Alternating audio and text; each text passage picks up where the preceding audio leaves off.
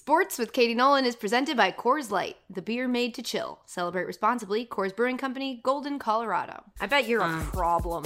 Yeah, I feel like it would not be fun to play with you. Yeah, I don't think I'd want to play. I'm a problem? Yeah. What does that mean? That's like a compliment and an insult at the same time. Hello, string cheeses. Welcome to Sport. Is that the plural? String cheese? Strings cheese. Welcome to Sports, the podcast that ends with the question mark but starts with the question. I'm Katie Nolan. She's Ashley. Hi. He's Jay. Hello. And this is today's question. Hey, Katie, Ashley, and Jay. This So is fast. Lucas calling from Green Bay, Wisconsin. Wanted to start off by saying, Katie, thank you for pointing out that our city is A, in the middle of nowhere, and B, full of fat people, which I would be upset about, except, facts. Oh, God. My question for you is, assuming that it could be played in a COVID-free environment, what obscure sport would you like to make a comeback right now? My personal pick would be slam ball, which, hit MTV in the mid-aughts, and I miss very, very much, and I would love to have it back, but I'm curious to hear your thoughts. So, thanks. Love the show. Love you guys. Mean it. Have a good day. Lucas, thank you. Love you. Have mean a it. good day. First things Have a first. good day. Let's start with my apology to the city of Green Bay, Wisconsin. I got quite a few tweets. I think I saw some stuff on Reddit of people being like, "We're not fat," and I don't know why I said it. It was just like what's the first city with a very popular stadium? It's your fault for being good at football and being front of mind. I could have said Chicago, but they're, I don't think about them because they're not good. Look, I didn't mean that all the people were fat. I also don't think there's anything wrong with. I'm gonna dig myself a bigger hole. I'm just really sorry to Wisconsin. But I did see people saying she said her stadium was in the middle of nowhere, and it's literally there's a neighborhood right there, and that's my point. No stadium is next to a neighborhood. Stadiums are normally next to major roads and stuff, even though Foxborough has one road you can take to get to it. Point is, there being houses that overlook Lambeau is a very cool, crazy thing. That's not common. I'm sorry to Green Bay. I love you very much. I really do. I like the Packers. Aaron Rodgers, what a guy. Sorry to him and Danica. This is a sad, sad story. But congrats to him and Shailene Woodley. Oh, is that what happened? Rumors, allegedly. Here's Wow. the deal. Are you out here just spreading hot goss on this podcast? I'm just, guys. She's in the know. I'm a Twitter lurker now, so I read a lot, and I have a lot. You know what I discovered? What I discovered this week is that Olivia Culpo is dating Christian McCaffrey. I did not know that. Oh. Yeah, and I would say Olivia Culpo has a type. Who was she dating before that? Danny Amendola. Yeah, Danny Amendola. Not Danny Woodhead. But same though. Maybe next. Yeah. Maybe Danny Woodhead's next. I mean, good for her. She knows what she likes. Wow. Okay. Anyway, I just didn't know that, and now I just think that's so weird. I found out Alexa Bliss is dating Ryan Cabrera. Shut up! Oh wait, I knew that. I think I knew that, and I texted you that, but we both forgot it because I definitely that happens texted to me a lot. Yeah. That happens to me a lot. You know why? Because it's not important information. Our brain does not need to retain the fact that Ryan Cabrera is dating Alexa Bliss. But when we went to SummerSlap, you thought I would like Alexa Bliss, and I hated her. Yeah. And then, fun hated. Please don't at me. And then now she's dating my childhood crush, so bitch, it's on. Please don't hate me. Anyway, to answer Lucas's question, which he did try very hard to Sam. He Sammed it. Yeah, he tried. Here's a clue, because I don't think maybe it's not, sinking in for our listeners. If you start a sentence right after asking your question with, my choice would be, you're probably about to Sam it. So, you could just not let us know what your choice would be. But he did let us know his choice would be slam ball, which was big on MTV. And while it's not the sport that I'm going to pick because it's not a sport, I will say if we're bringing back MTV stuff, Celebrity Deathmatch should probably come back. I think we all loved it. But for a sport, Jay, we were having this discussion before. It's kind of about the interpretation of the question, which it always is. Because it's like, in a post-COVID world, what sport do you want to make a comeback? And there aren't that many sports that just don't exist anymore. So I think the interpretation of it is what? So it's a sport that doesn't exist, or like an obscure sport? This is what I'm saying. Not... So at first I was like, an obscure sport to make a comeback, because I don't think slam ball is a thing anymore. No. But then I think what you guys are saying, your interpretation was like, with all of the sports being done and all kind of starting off on equal ground here from zero, if assuming that were true, which sport do you want to like take the lead and become kind of bigger thanks to starting back up again? Yeah. Right? Yeah. So I'm going to say darts. Ooh, because England answer. England is super into darts, and I know that sounds crazy, and if you've never seen a clip or anything from darts, you might be like, what is she talking about? Watch one clip of people watching darts. It seems like the most fun experience in the world. There's a lot of drinking, there's a lot of yelling, there's gambling. I'm super into it. Like entrances. It's like a huge deal. Like I watched one darts thing and it was so fun. They're big personalities. They have these like rivalries and stuff. Everybody, I already said this, is drunk. And my argument is just like, golf took off, and that's super boring to watch.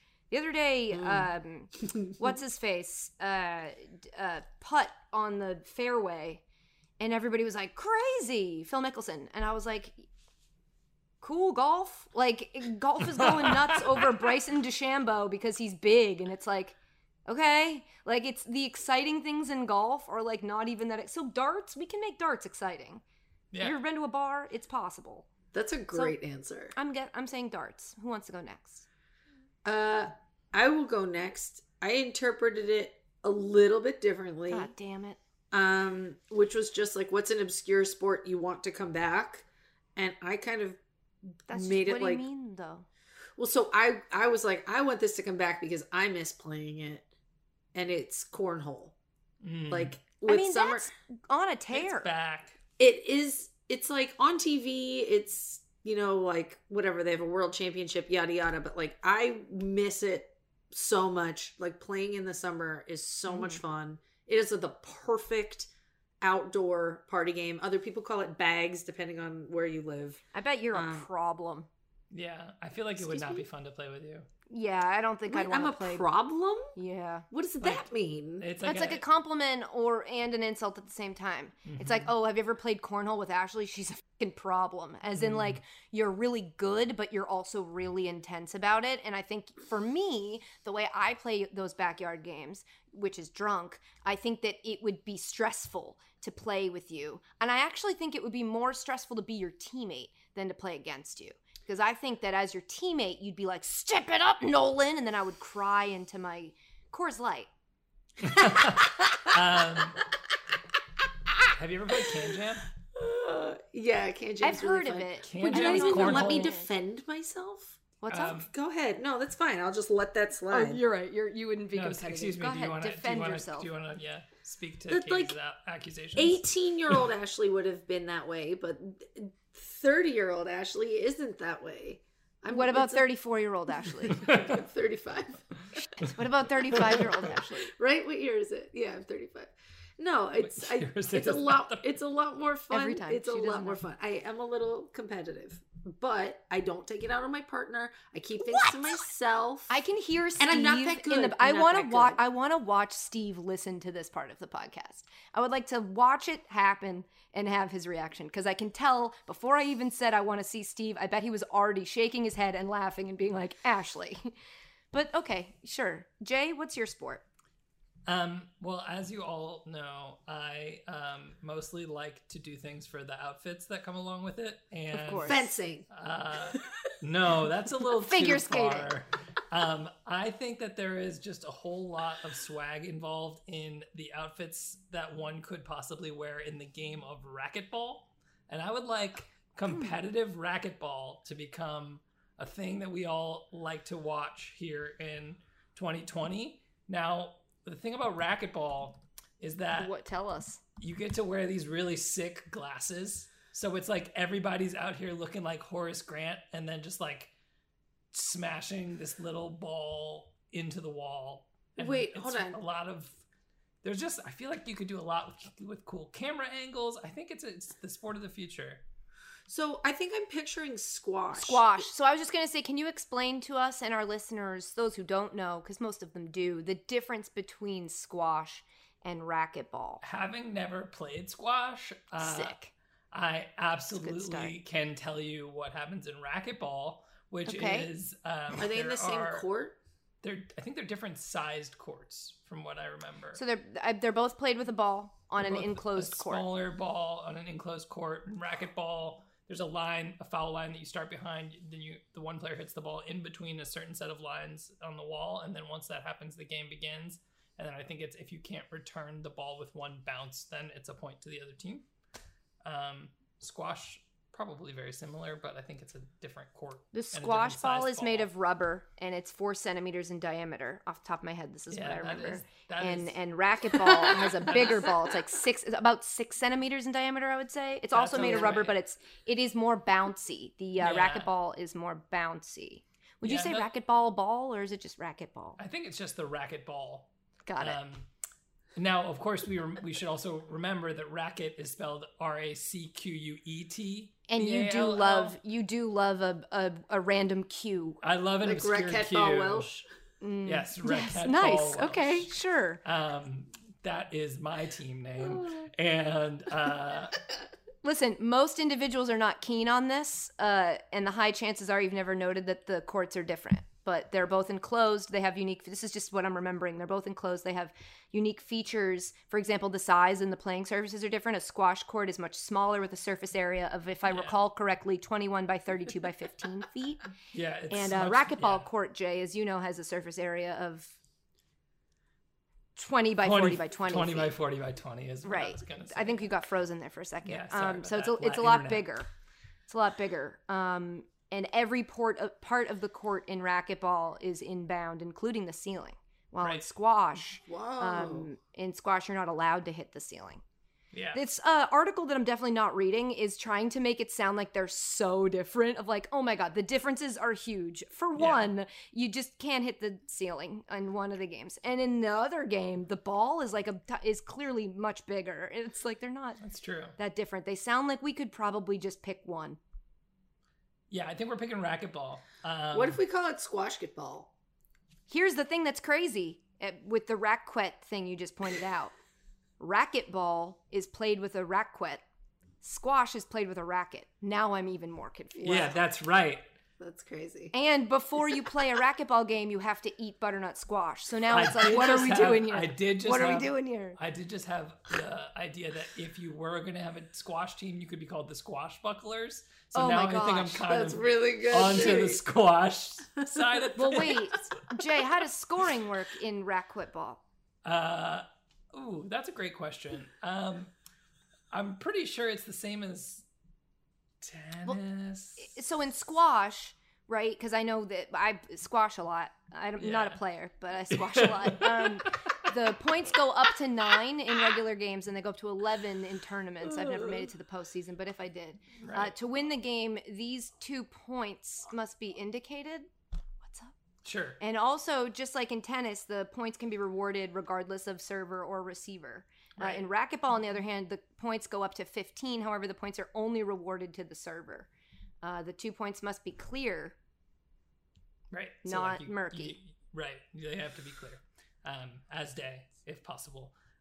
Yeah. Which one's more popular, would you say, squash or racquetball? I'm going to Globally. go out on a limb and say that squash is more popular than racquetball, but I That's think correct. that the tables should be turned. I think Okay. that, racquetball that was my whole point to begin with. It's time for a Right. racquetball Renaissance. renaissance. 'Cause of the resurgence goggles. Of A racquetball. racket-sance. I mean, you wear goggles in squash too, but I feel like That's racquetball. what. Yeah. Here's the thing It's- that's crazy to it's me, not- and I don't understand the metric this article I'm not reading is measuring by, but when it says squash is way more popular than racquetball with a popularity of blank million globally, while racquetball has a popularity of blank million, what would you guess those millions are? Because I'm blown away. I would say that squash has somewhere in like 13 million, whereas racquetball is down to maybe 4. You're wrong. Ashley, what would you say? I was gonna say I'm gonna overshoot it, but I was gonna say 450 million. for some Ashley? reason. That seems high. For which sport? For squash, obviously. Okay, well, squash is 20 million. Jay was a lot closer, and also if Yeah. we're doing Price is Right rules, Jay wins. 20 million for We squash. are always doing Price is Right rules. 5.6 for racquetball, which you guys threw out some crazy numbers, so I don't think that's landing as hard as I wanted it to, but that is 4 times as much, almost. Wow. Well, again, Racquetball. it's Not racquetball really- time in America. Not great. And All right. I'll see you on the court. Whoa. Sounds like a threat. That's right. That's what you say. I mean, don't you have to go into a room and close a door? Like, I don't think... I'm going to go into that room and I'm going to close that door. And then we're going to play gonna need racquetball. a vaccine first, I think, because there's a lot of sweating in a closed space, and I don't know Well, about the ventilation. As Lucas pointed out, this is a COVID-free environment. So Sure. Post-COVID world. In the meantime, we can play cornhole outside. What about the tin? What's a tin? Ashley, I was going to say, you have a backyard. You should be definitely investing in some cornhole boards. I know. I would like to do that. However, there's only 3 of us, and my Well, kid's you can not play very with good. 2. You and I mean, your kid yeah. goes to I don't bed. wanna leave out You and Austin. Steve go outside. What You if- each have a here's beer. Here is a cider. She'd have a cider. Here's a Thank you. I proposition. love you so much. What if Austin were the beanbag? Ooh. Just throw my kid. I didn't Oh, say it. You said Wait. it. That's... Okay. So you get trampolines on either end. Oh, God. And then you throw the child, and then he lands on the trampoline. I'm thinking maybe Jay, have it you shouldn't been be a drinking? trampoline. It's and not it should- judgment. I just am curious for my Sure. knowledge. Have you been drinking? just iced coffee. It shouldn't be a trampoline. I'm revising. It Okay. should be like a pillow fort. Ooh. And then you can throw the kid into the pillow fort. Now, if you Oh my miss, god. that's problematic. This reminds me of something I want to tell you guys in the Pupdate. Okay. I'm finished now with my really Okay. good ideas. So our picks are racquetball, cornhole, and whatever I said, darts. Fantastic. Actually, a very fun question. If you have a very fun question that you don't have the correct answer to and you want to, Leave off a voicemail. you can. Great job. You can just call 860-506-5571. Hi, guys. Hi. Hi. How are we? Good. Good. Can we skip right to the pup date? I want it now. Oh, sure. Fuck me, right? We'll talk about Myrtle. Fine. I'm just kidding. No, so I told you last week, stop me if I said any of this, but I did say she's 6 months, so we're getting rid of lunch. We did that yesterday. Oh, man. How'd she She do? took it okay. I'm also practicing leaving her alone. We're trying to pretend we're not here, even though we both have booming voices and we both record shows every single day. We're trying to leave her alone in her room for what would be a work day. So at noon, we leave her and we don't go back out there till 8. So she's been alone, and she handled it really, really well yesterday. And we're going to see how it goes today. The, again, hardest part of it is getting Dan to understand not to go out there and talk to her. Because yesterday it was okay because he went out all day. And so the temptation wasn't there. And then today he's like, oh, Myrtle, you only have to be alone for 6 hours today because Dad's going to take you to the dog park. And I was like, that's not the point. The point is the 8 hours isn't because Mom's lazy. And she is, but the 8 hours was for her because we need to know. I just had a nightmare that I would go to work and not know that she was at home crying. So I'm like, I want to see if she cries at 5 o'clock, then I know that we've got to work on, getting her. She's not ready yet. I don't know. I'm just trying to over prepare. But so we don't give her lunch anymore, which means she gets more food at breakfast and more food at dinner. And we gave her the food at breakfast today, and she ate about half of it, and then she just stopped and sat down, and I was like, are you sure? What? Because my dog eats everything and all of it all the time. And so she looked at me and I was like, are you sure? Because I'm going to take that bowl away. And then she was like, well, hold on. Then she went back, but she still didn't finish it. And then she was like, I'm done. So I took it away, which is good because I love her, but she's gaining a couple pounds. Aren't we all? Yeah. And it's I don't judge, but I also don't want to be that person that sometimes I think when I see people with really fat dogs, I'm like, you're doing that dog a disservice. Yeah, I mean, it's bad for their health. If she's right. She's not obese. It's just they say when you're above the dog, you should be able to see the waist, and her waist is going away. But they also say she'd be able to feel their ribs but not see them, and I can certainly feel them. But then again, I might just be pushing really hard. The fun part of the pup date is is, again, anyone who's listening to this that has dogs, including, you know, Ashley, is going to be rolling their eyes at me because I'm an overprotective puppy mom because I'm new here. But it's been like 97 the last couple days. And so I haven't wanted to take her outside and like have her run around at the dog park because I don't want her to get heat stroke, because they say for puppies it's really dangerous to be anywhere that it's over 90. And so with the humidity and everything, I'm like, I just don't want her to get, you know, sick or whatever. So I came up with this concept called indoor dog park. And Dan's playing God of War, and if you've played God of War, I made him play it because it's my favorite game, but there's a bunch of different realms, and they're all like Niflheim and Alfheim, and so we named the indoor dog park Myrtleheim. and so what I do is like I move the table so there's just like this big circle with our couch, and she can just run around and go nuts. And then in the corner of the couch, I built this big pillow fort. So she'll just like run up onto this pillow and like bury herself in it. And then I'll jump on her, and then she runs out, and then we sprint around. I get exhausted within 5 minutes. Mom has no gas. I am very out of shape, but it's really, really cute. And then as soon as I stop playing it, she'll like put her paw on me and start barking like, come on, run around. And I'm like, I just need some. She's like, do you want water? She's like, no. I'm like, I just have to drink this Gatorade. So the last 2 days we've been doing that, which is really fun. But she's going to need to go back to the dog park because those dogs can run around. But there was a dog at the last time we went there that I did not like. And Myrtle didn't like that dog either. And she does this thing when there's dogs that are like scary to her. She doesn't do it with all dogs, but she'll like roll over and like show her belly, which is like how dogs are submissive of like, you win, go away.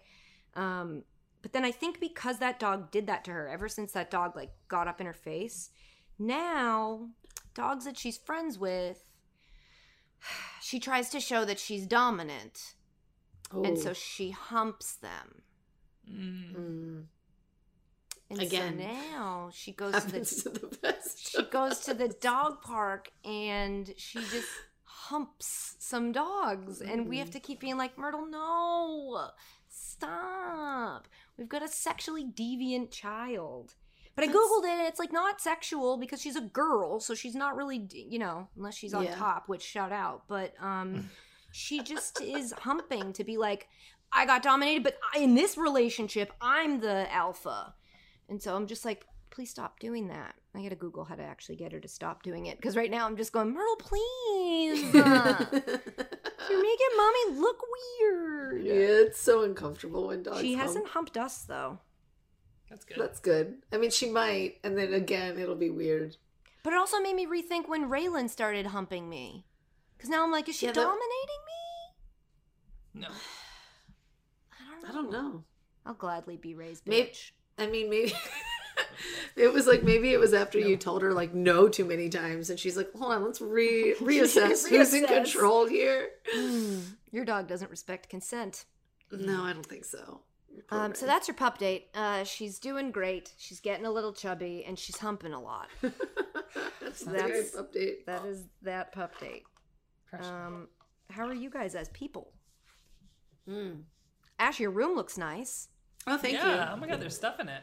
There's stuff in it. Yeah, we have a little bookcase. And I was telling Katie yesterday, we got this bed and bed frame from Casper, and I didn't use the promo code like an absolute idiot. Like, what also, an idiot. A bigger absolute idiot is that I have a Casper bed that I'm not using that you could have had. Yeah. But you bought one and didn't use our promo code. Yeah, it was pretty dumb, but the bed is super comfortable. So free advertising for Casper. This bed's awesome. And we got an adjustable... Bleep all of this. We got an adjustable bed frame. So like if I plop down on it, there's a remote and I can press the button and it goes zzz and lifts you up so you can like watch TV or play video games. Is it independent of the other side, or is it the whole thing at once? The whole thing at once. If you want to do split, you have to get a split bed frame. 2 twin XL frames, because then they can do like each side, and that goes with a king mattress. And that seems unnecessary anyway, because you're not actually sleeping in there. Right. This is our guest room / office / gaming lounge / gaming lounge, which I need to start taking advantage of. We're gonna get Ashley into video games. but we just found out, like, we were supposed to get our dining room table today. It was supposed to come today, and they called me yesterday, and they're like, ooh, it came damaged, so August 9th. Ugh. So we still don't have a table, so I finally opened that puzzle that I've been waiting to do for a month. Did you finish it already? No, it's kind of hard. I'm doing it on the floor of my closet. Why don't you do it in that room? Where? Like on the floor? You have Like, a it's closet kinda that has big. enough space. Like, you just the floor of my closet is shoes. I have 2 closets just for me. I'm Like gonna there's throw up. 4 closets in the master. This is Two, assault. like This it's is so assault. bad. This This is how your so tan bad. makes us feel. No, Mhm. my tan is not. My tan is not. This is 2 how your tan closets makes us worth feel. of tan. It's maybe 1 extra closet. No, worth you've of got a walk-in closet tan. Okay. I have so much space in my walk-in closet, my personal walk-in closet, that I have hung up every T-shirt I own.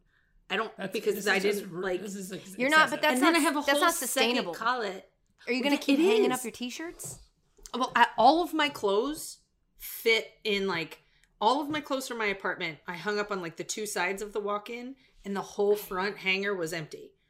I have too much space, and I I have have a whole this debate second with closet myself. that has nothing in it.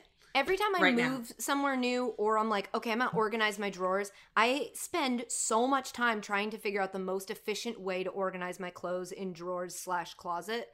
Because I have a guest room with a closet that nobody's using, that I'm like, oh, if I want to keep... At one point, I was like, I'm going to hang up all the clothes I own, including my jeans. And then I was like, this is fucking stupid. I'm never going to do this. But now I have enough hangers to do it because I bought all the hangers. So I've got all these extra hangers. And then I'm like, my t-shirts, I'll do the Marie Kondo, the way you fold them in a different way. And then they face up, because your graphic t-shirts, if you fold them and stack them, they all look the same. But then I have yet to find a functional way to like organize my clothes. My favorite is like hang all shirts, dresses, sweaters, anything top. Yeah, but sweaters will Hang? get all stretched out if you hang them. I mean, I use those like the like velvet or whatever hangers. Me too, but if you hang, they say you shouldn't hang your sweaters. Well, I don't care. Okay. And then I have like shorts and pants and like underwear and socks like in the drawers. I have my pants stacked on like shelves in my closet, so when I look at it, I can. It's like a display at like a store where you just see all the ends of the jeans. I cannot tell my jeans apart. I need to like rifle through and be like, do these fit? Nope. Do these fit? No. Yeah, I have I'll keep them 75 just pairs in of black case. jeans that I'm like, well, these ones fit when I'm feeling skinny, and these ones fit when I'm feeling fat. I definitely don't need both pairs, but I do keep them. I'm a hoarder. I'm a clothes hoarder. Guys, I have So, yeah, a development. getting rid of Speaking of something that we were talking about 10 minutes You got a new ago. apartment? No, I You got a puzzle. job. I got a puzzle. Oh God, we both just we ruined that. We did. Yeah. We did that as we're like, you got a job? You got an apartment? No, guys, I got Sorry, am I talking myself. I got into a puzzle. Am I talking to my mother right now? Because that's what it sounds like. You got a girlfriend? Jay, Gotta do it get- again. Jay, tell me about the puzzle. I'm very excited for you. I got a gradient puzzle, but it's Is that what kind you're of doing, Ash? terrifying to start. I haven't started it. I didn't realize that A, it would be so big, and B, I don't know what to do when I'm finished with it. There are only 2 surfaces. I mean, in these my are what she apartment. said. These are what she said. I know Ashley was thinking the same thing. I didn't know it would be so big, and I don't know what to do when I'm finished with it. There are only 2 surfaces. There are only 2 surfaces going. in my apartment. One is the table and one is the coffee table, and both of which are very much used by me for things. I mean, Ashley, and, now he's just rubbing in your face that he's got tables, but and so I haven't started it because I don't know what I'll do once I start doing it. Because So A, it's going I- to take me 100 years, and B, then once it's done, do I just like How many break pieces is it? 1,000. oh, it's not going Nice, to so take you is 100 mine. years. You think it's going it'll to, go but it's faster not. than you think. All you need is just like one day of just needing to avoid thinking about other stuff, and you'll get that bad boy finished. Okay. What is it going to look like when it's done?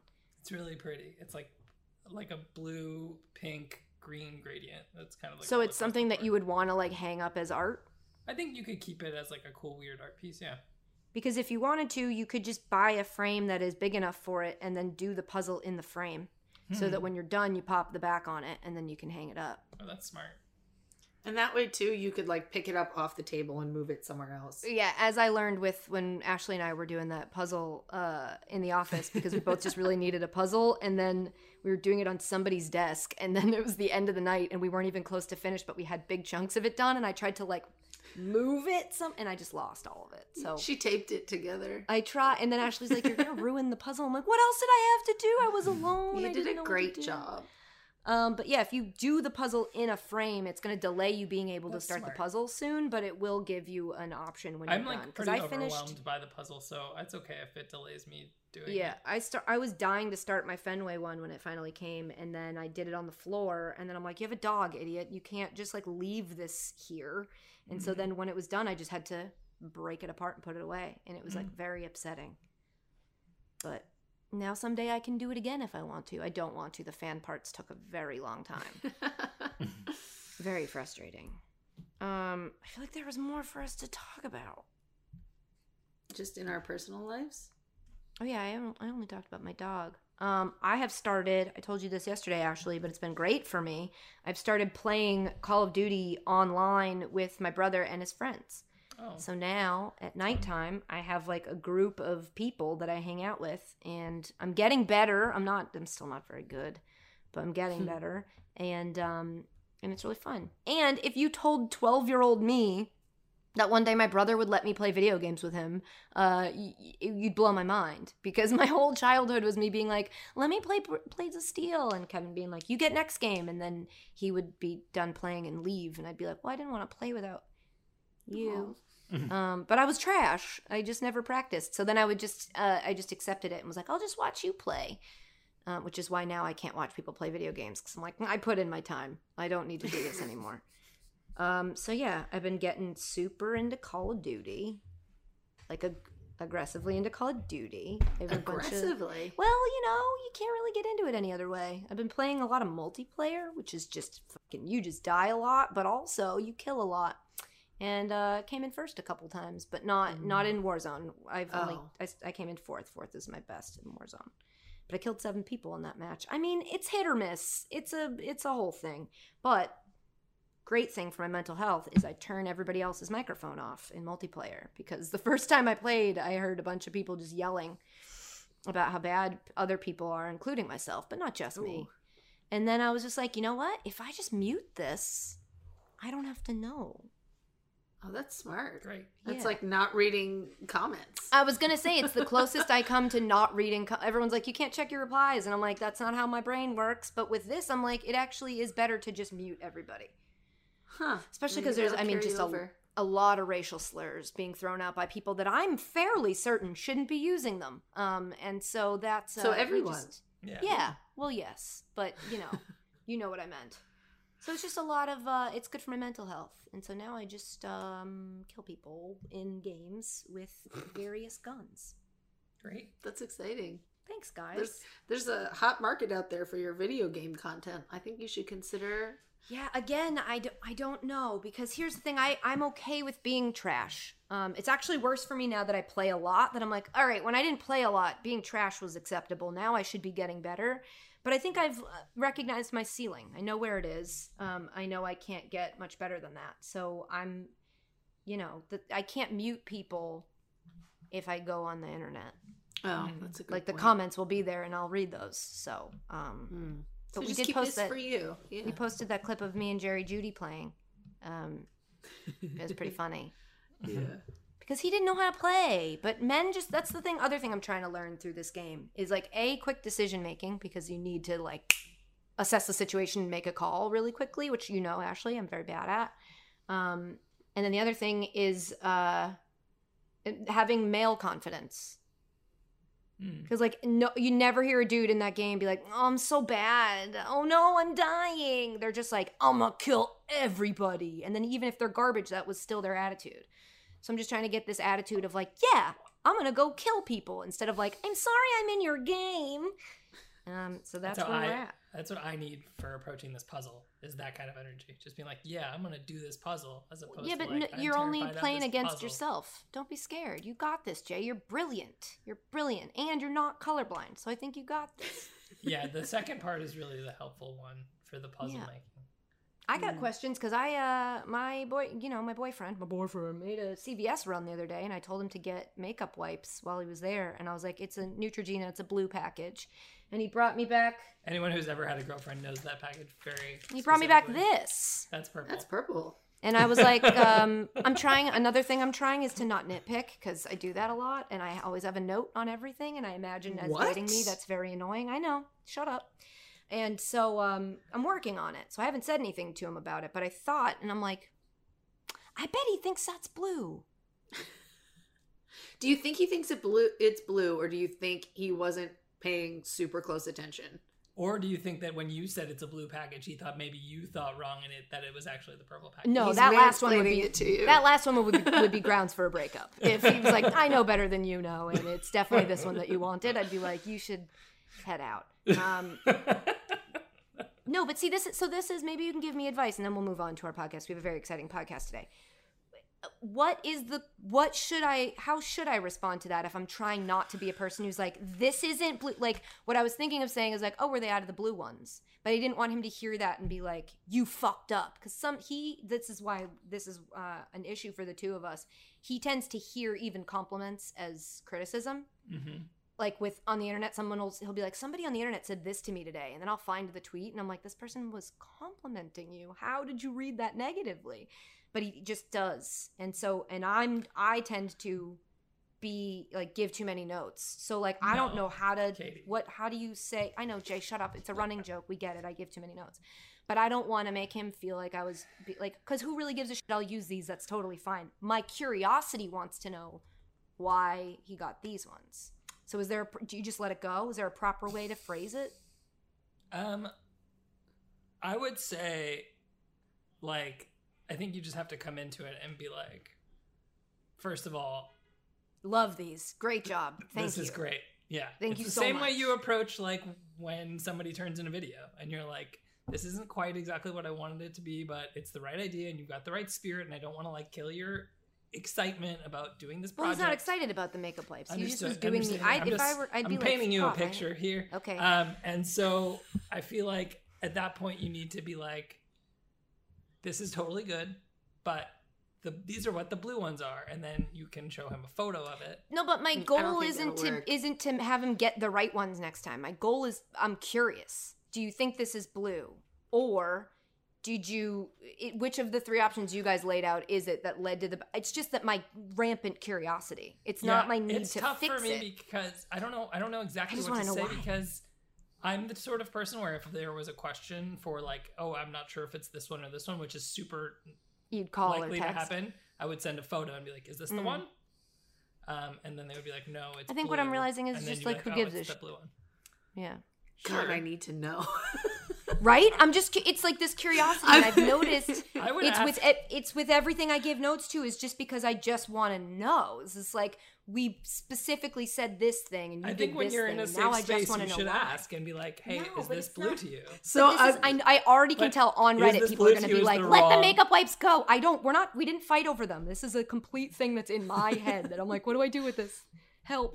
So in my brain, I'm like, you go to him and you're like, hey, you're not going to believe this. Like, I use these purple wipes and I think I like them even more than the blue ones. Like, I'm manufacturing these ways smart. To get into the conversation. No, he'll just go, did I not get you the right wipes? I thought you said purple. Well, then you'll know. Then you'll know. Yeah. But if he's like, did I not get the right ones? Or if he's like, this is blue, then you're like, these purple ones are great. Oh God, I think I should throw the makeup wipes away and start over. Yeah. I don't know. This is tell stressing him, me out. Yeah, that's what you should do. You should be like, I'm out of makeup wipes again. Again, I had a big makeup day on Tuesday, and I had to take all of it off. And so, could you go grab me more in this 90-degree heat? And just make sure you grab the blue ones, and then see if he brings you the purple ones again. If he does that, then we need to examine. Then we have an issue. It has been illuminating for me to realize that the root of a lot of my notes and like stuff that gets perceived as criticism, which is something I need to work on, is just I'm curious. I'm just like, why would you do it this way when we discussed it and said we were going to do it this way? And a lot of times the answer is just like, yeah, I forgot. And I'm like, okay, that's fine. Not mad. But I just, thank you. That was a helpful, I'm not going to do anything about it, but it is good to know. For people who always have notes on how many notes I give. What if I send Dan a text of something that's blue? No! That's blue. Wait, you have Dan's number? What if I send Dan a text? You have Dan's number? No, I don't have Dan's number, but it would be hilarious if I did because it would make you so upset. I've been lobbying for his number. She's angling. like, hey, for here's his the thing. I'm number. going to just text Dan. She's like slowly Okay, dropping I'm wearing the I'm cash. wearing keep a trying. blue hat, right? It's blue. If I send him, And we just say like, if how I does send him a- well, that's, I mean, No. it looks, it's I send him Zoom. a text I can't of tell. this hat, of like this hat, and be like, "Hey, isn't this blue hat super, or isn't this purple hat super cool?" And then he'll be like, He wouldn't correct you. He's very kind. and also I have to send him something purple. I instead would of just, blue. I'll just show him a picture of it. Find and something be that's like, how do purple you and feel about ask, Jay's hat? find something Do that's you like that purple and color? be like, "What Yeah. color is this?" But can you grab this purple pillow? Let's see if he calls it blue. I mean, I don't know. I'll let you guys. I'll give you an update on whether or not he's colorblind. Great. I don't That's think he what I wanna is, know. and I also don't think he's going to enjoy this very much. But luckily, he does not listen to this podcast. Shall we move on to the actual podcast? Yes. Do we have any please. official Potter show business before we do that? Yes. Yes. The less fun one first. We're still trying to figure out our ad randomization. At least we gave the disclaimer last time. So if Yeah. it was out of order, I think It the was. other It thing was that's coming. a fun game that you listeners at home can play with this is that for some people the ads are actually in order because they're randomized, Ooh. and so there are 4 ads. oh, so you're a special person if your if you ads are in order. if your ads are in order, then you won like You a hit the special jackpot. lottery prize. let us know in the Reddit, and you get a prize. Yeah. So anytime an ad is out of order, drink. But if all 4 ads are in the right order, chug your whole drink. Yeah, I'm Whoa. in. I'm in. Great. What was the good news? Because you said that was the bad news. This Saturday night we are having another DJ Magic the Gathering. Woo woo. Does this Hell happen yeah. to coincide with any like special dates? It's not exactly coinciding, but it is relatively close to my birthday. So When's your birthday, Jay? Oh. my birthday's next Wednesday. So this will be like a little early birthday surprise. It is all of the charity It's not a surprise. No, I'm surprised you're saying it early already. birthday fun Celebration. celebration time. Yeah. And we're doing it for charity again. This time, all the donations should be to any Black Lives Matter organization, and you can send those proofs of donation to djmagicthegathering@gmail.com. And DJ Magic and the Gathering. get you that Zoom link. We had a lot of fun last time. I'm hoping we can beat the turnout. Last time we had like 130, so 600 people. Let's Jesus, Jay. go. Wow. Turn up. Set the Okay. bar high. All right. Turn up. One last piece of pod business, official pod business. Last week we did The Mightiest Duck, where we each presented very messily our case on the best Mighty Duck film. We said that you should, we put it to a poll based on the arguments made here in the podcast. And, you could say some people's arguments were stronger than others. Sure. In total, we got 256 votes. 12 of them went to D3. That seems low. 12 total. It's not like 1,200, 12 votes.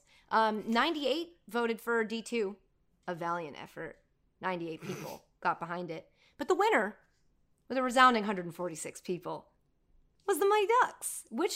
Who did what movie again? See, How many? the thing is how that many the odds. burner Reddit accounts did Yeah. you make? I didn't even know. I just went to the Reddit to see if this poll even existed, and I couldn't find it. And then I saw a link in the link that said, click here to vote. Yep. I just am looking at this for the first time, because had it been different, I probably would have forgotten, quote unquote, to I share it. feel like Yeah. But that's not exactly a fair way to measure who did a better Why job is that? because some of us had How would you better. like to- Some of us had the original of a set of a trilogy compared to the third one that no one, not even the people who were in the original, wanted to make. the original you ranked originally last. You said it That's goes true. 2, 3, 1. That was the order you came into this with. So you hated the best one that you're now saying is unquestionably the best. Well, The smile says it all. He knows that it's he's an wrong. audio medium. It is. And that's why I let everybody know with my mouth that you're smiling. I think you did a great job. Your argument was persuasive. Thanks, Jay. It was You also got 12 people on your side. well argued, and more than anything, it's your podcast and people are more inclined to vote for you than other people. Don't do that. Don't Guys, you've got, if anything, you've got that sympathy vote, because right now the official picture of the sports question mark Reddit is your face. That's true. 12 votes. Yeah, well, next time let's show also up, guys. say Let's go. you forgot to tell us, you omitted the fact that Ryan Gosling was in D3. Where? He didn't know. What did He what was did he I don't know, do? Ashley, where He are was you? the You were with announcer. me on this. He was was in the That was announcer. Ryan The Gosling? student announcer was Ryan Gosling. Yeah. Whoa, you say his name like he's a baby duck. Oh my god. You say Gosling. Now that you say it, I Yeah. see it exactly, but I had no idea that was baby Ryan Gosling. Yeah, dude. Pretty crazy. That's insane. Does that change? You could have, think of all the arguments you could have. Yeah, I could have talked about Ryan Gosling for like an hour. It's just completely irrelevant. You could have had a take where that was the film where Ryan Gosling started to become sexy. Wow, we could have brought a at that take time, within a At that take. time, he was like 11, so I feel like that would have been Takeception. inappropriate. But Well, you didn't have to bring it up, but now that you have, you're probably right. So that's all the official pod and or show business today on the podcast. Because of what? Wait a second. And also your drum rolls don't work, I don't think, on the mic. But we'll try. Okay, sorry. They've also Because- gotten worse. I'm like out of practice. No, you're doing great. Because of the success of last week's podcast, in which the three of us just kind of recap a movie while also shitting on it and discussing it, we realized that was the meat of it and that was the fun part. The debate really didn't work out. So what we did this week, if you know this podcast and you've ever listened to it, you know that Ashley has been begging me to A, watch Mulan, and B, watch The Little Giants. And so I watched Mulan with her, but I had yet to see The Little Giants. So this week, Ashley was like, what can we do as the podcast so that you have to watch Little Giants? And I said, is there a movie similar to that, like a sports movie we loved as kids, that you haven't seen? And she was like, you know what? I don't think I've seen Space Jam in its entirety. So I was like, what? So then we were like, we'll do sports movies that are from our childhood that we've never seen. Jay, what about you? And he was like, I've seen literally Every all. movie. I did say I and hadn't so- seen The Big Green. And I was like, you know what? No one goes, you know what? It's the Space Jam, the Little Giants, and the Big Green. Like, it might have been a great film. If I saw it, don't remember it at all. So the obvious missing third piece there, if it comes to, we've got a football, a basketball. We did the hockey last week. We needed a baseball movie, and the obvious one is Sandlot. So Jay rewatched Sandlot for the first time since... Probably at least 15 years. Yeah, so that Wow. counts. We're just that'll count. So, I watched Little Giants, Ashley watched Space Jam, Jay watched Sandlot, and we are going to recap and discuss each film. That's today's podcast. I don't know what that theme is called. The Littlest Giant. But because Ashley is the most excited to hear what I thought about Little Giants, I'm gonna go last. And we'll have Jay go first. Oh. Is that cool? Ash, here's the other No. thing. What if I hated it? Well, I mean, I'm mentally preparing for that. I'm going to be really sad, but I would like to hear why. Okay. And also, I haven't watched it in a really long time, so like hearing What, you 2 recap years? It's just like, it's been at I least can't 4 remember. weeks. Yeah, I'd like. When did quarantine start? Like the whole quarantine, I haven't watched it. So Wow. That's Yeah. surprising. it's been a while. I know. It's funny But because yeah, I'm kind of curious. I watched it I'm right very before this curious. podcast in my room, and Dan came in and was like talking about a part of the movie, and I was like, that's actually not how it happened. He's like, I haven't seen it since I first saw it, and I remember this thing. I'll get to it, but he's like, I remember this thing really specifically. And I was like, yeah, that's actually not. It's funny because the way you perceive it as a kid is so different from what it is which is with all of these movies. I've always worried that if I go back and watch a movie I loved as a kid, I'm going to be like, this doesn't work anymore because my kid brain processed it totally different.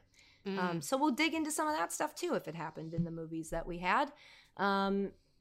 All of that is coming. All of that is exciting. I saw a lot of people watch The Mighty Ducks because of last week's podcast. I wonder if we're going to have a spike in these 3 unrelated A spike? movies. Oh, Yvette. So we're going to get to all of that in a second.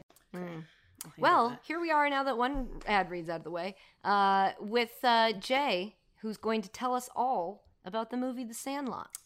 Now, you can do this as, like, you know, last week, it's not what we did, but what we were supposed to do was just, like, recap the plot, and then we would, like, debate it all later. This should be more of, like, we're just going to spend until our next ad read talking about Sandlot. So there might be, like, sorry, go ahead, and a lot of, like, stopping and discussing. Great. So go ahead. I have 6 pages of notes, so I am ready. So before I get started, I would just like for you guys to tell me, do you remember Benny, the star of The Sandlot's full name? Benny the Jet Rodriguez. Do you remember his middle name? No. The Jet. Good effort. His name is Benjamin Franklin Rodriguez. And this is a story about Benjamin Franklin Rodriguez. We open on a shot. That's very that's like foreshadowing Hamilton. Yes, exactly.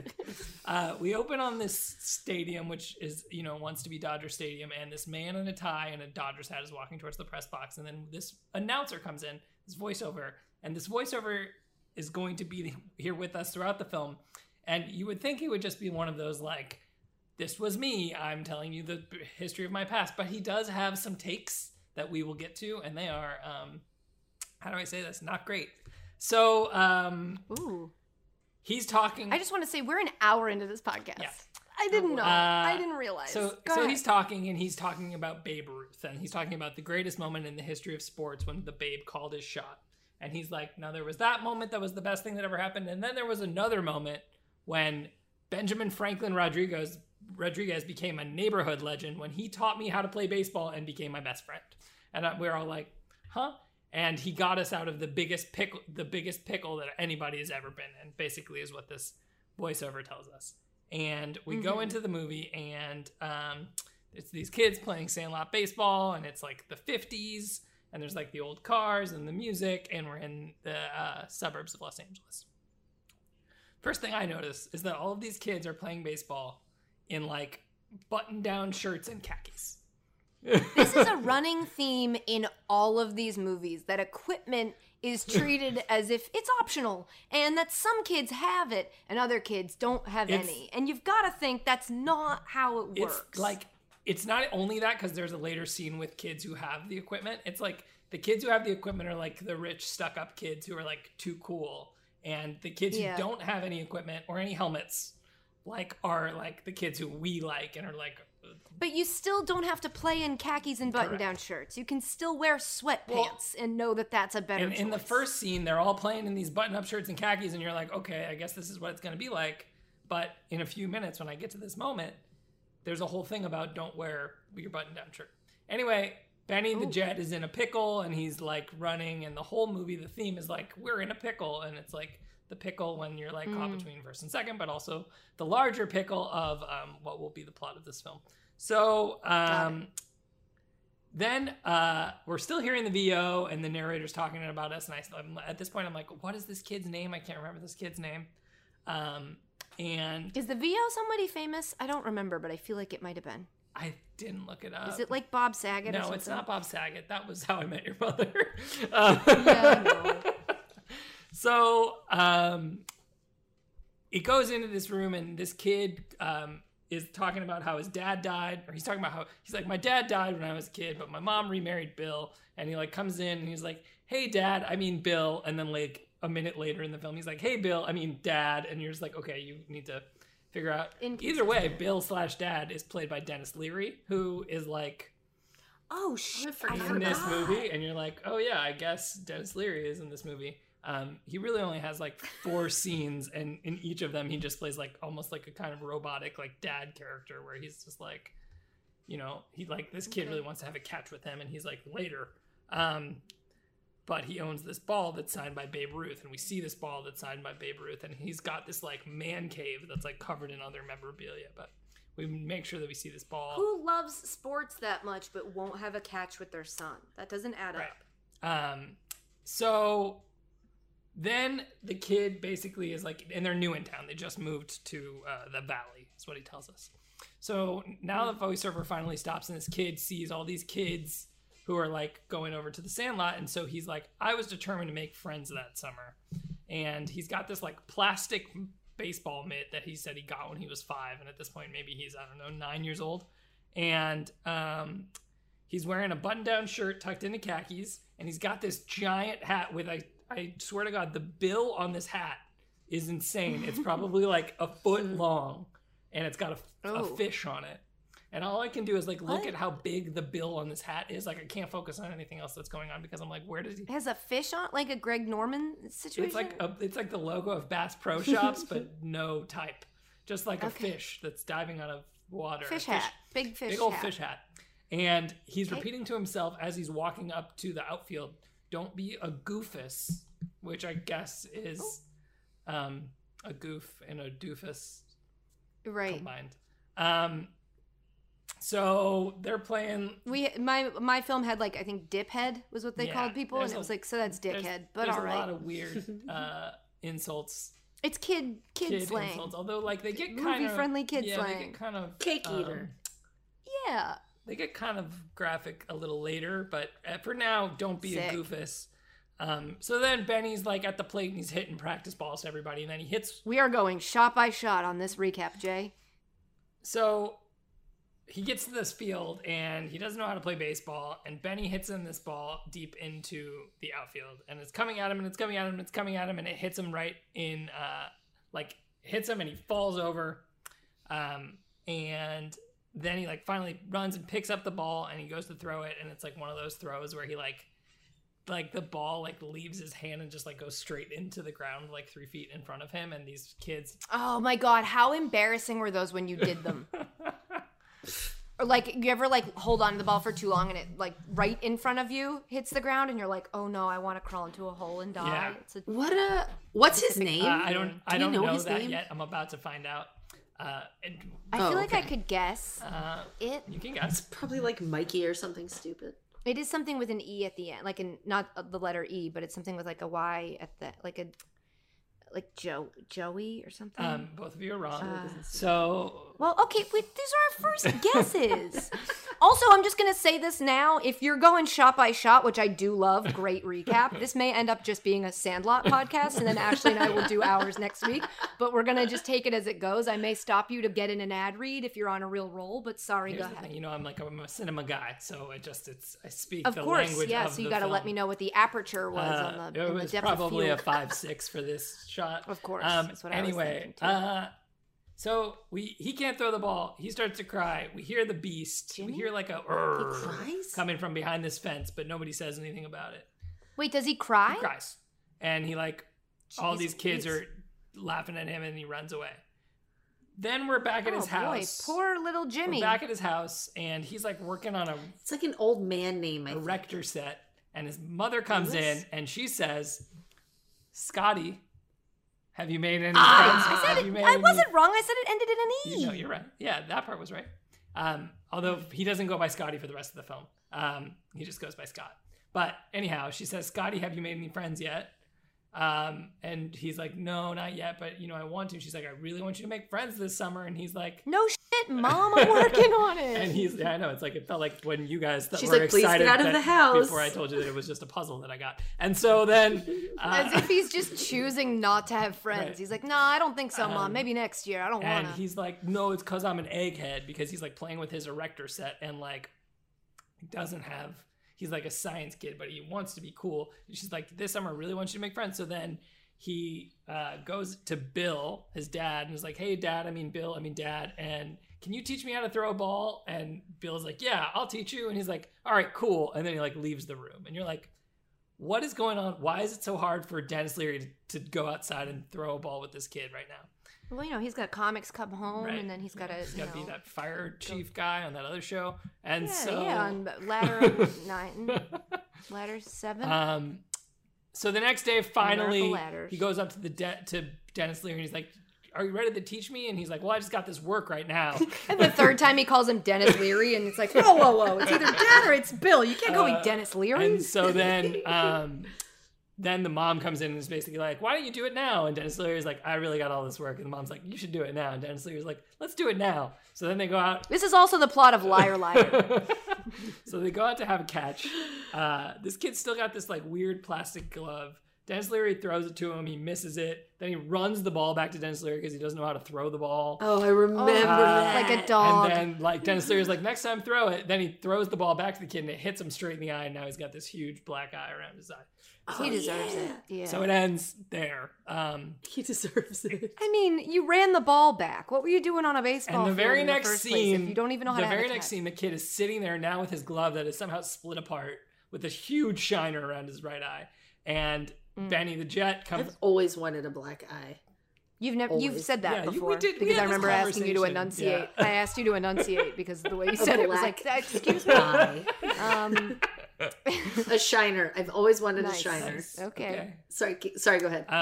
So the very next scene, he's sitting on the front porch and he's all mopey and he's got this huge shiner. And Benny the Jet comes walking by. He's like, hey, we need a ninth person. Why don't you come play baseball with us? And the kid's like, Because I don't know how to play baseball should be And your the kid's response. like, I That's because can't- I'm unaware of how to I throw. can't. My glove is broken because That's it's not broken why. in half. And then Benny's like, oh, I have another one. Reaches into his back pocket. Must have been wearing Jinkos or something because he pulls a Cargo full pants. baseball glove out of his back pocket. Hands it to him. He goes, all right, let's go. And the kid's like, okay. So then they go play baseball. Just again, male confidence. Whereas if you said that to Ashley or I, we'd be like, I'd love to for the companionship. I'm actually not very. It's like when people ask me to play golf, and I'm like, I'll bring the beers, but I am so bad at golf. And they're like, come on, play anyway. And then I take one swing, and they're like, you should just sit in the cart. So it's like there's this like, why does this kid not have this moment where he's like, I genuinely don't know how to play baseball. If you could have seen back there, I ran the ball to Dennis Leary. I don't know what I'm doing. So they get to the parking lot and all these kids are talking about the great Bambino, the Sultan of SWAT, the Colossus of Clout, the Colossus of Clout. And there's these two kids that like one of them always repeats the other one because they're twins, but they don't look anything alike. And so then Benny the Jet introduces all of these kids. And after each one of them says their name, they all take a turn spitting onto the ground. So he's like, I'm Squints. And then he spits. And then he's like, I'm Ham. And then he spits. And there's several other kids. I love this scene in these movies because it's very helpful to the viewer to be like, okay, the nerdy one is named Squints. And then they always introduce themselves. They did that in Little Giants. They did that in Mighty Ducks. There's just this moment where they all go and say their name and you're like, thank you. In this one, the director was like, Isn't you should all... Ham the guy in Big Green? Yes. Isn't that the goalie in Big Yes. Green? Okay. Not that I've seen it. And so then basically they go play. His name is Scott Smalls. That's when we learn his name. Oh yeah, Duh. Smalls. Oh God. I hate And- myself. What is wrong I with hate both of us? myself. And I didn't remember. I didn't remember either. We're killing ourselves. Smalls. And so then, basically, I literally got Austin a shirt that says "You're killing." Going me, to be upset about this for the rest of the day. Me too. Because somewhere, whoever's listening to this podcast is yelling, Smalls! It's fucking Smalls! I feel so dumb. I want to quit. so they get to the field at this point because before they were in the parking lot, and before he's even played yet, all these kids are calling him a loser. Squints specifically calls him an L7 loser, which was a thinker for Google me. it. But I realized that an L7 loser means that he's a square. That's what L7 Whoa. Did you figure that out L7 yourself? loser. I did. Yeah, that was my own brain. I still would never have got... Did they do this with their hands he's like when an he said it? L7 loser, and I was like, oh, it's a square. a square. I get it. Or L7 Either weenie. way, not that L7 great of an- weenie, excuse me. I'll say weenie. There's a lot I mean, that's average. at this point. That is above average. There's a lot of punching into the baseball glove. We're telling on ourselves. Go ahead, Jay. Ashley's hiding. She's There's hiding. a lot of punching into the baseball gloves at this point, and I think that's important to note because there's a lot of doing that, and it doesn't make any sense. So Well, it's a brand new glove. You got to break right, it but in. it's not because it's Benny's old glove. So then Benny hits one into the outfield, and Wait. Sorry, you don't think that Benny maybe is just a glove salesman that has other gloves in his pocket that are new? It's a narrative we must consider. well, he didn't charge any money for it, so if he's a glove salesman, he's not a very good one. He's pretty No, bad. that's like drug deal 101, give you the dude. You first give him glove the for- first one for for free, get him hooked, Yeah. teach him that punching it is helpful, and then when he destroys it, Right. where's he going to go for his next glove? Not Dennis Leary. Right. The guy can't. Can't. So Benny hits him a ball. It goes over his head. He falls on his ass. Then his giant hat with the fish on it falls off.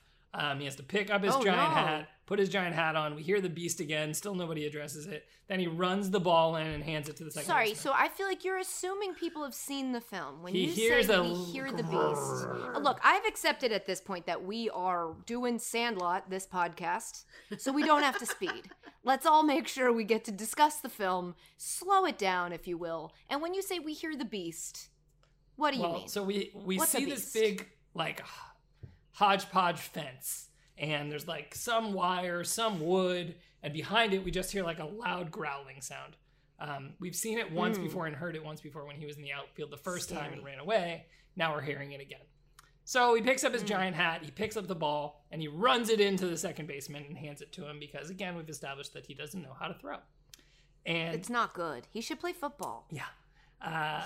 And so then Benny takes a look at the situation. And the thing about Benjamin Franklin, the Jet Rodriguez, if you will, he really is nothing but a good guy so far. What's up, Ashley?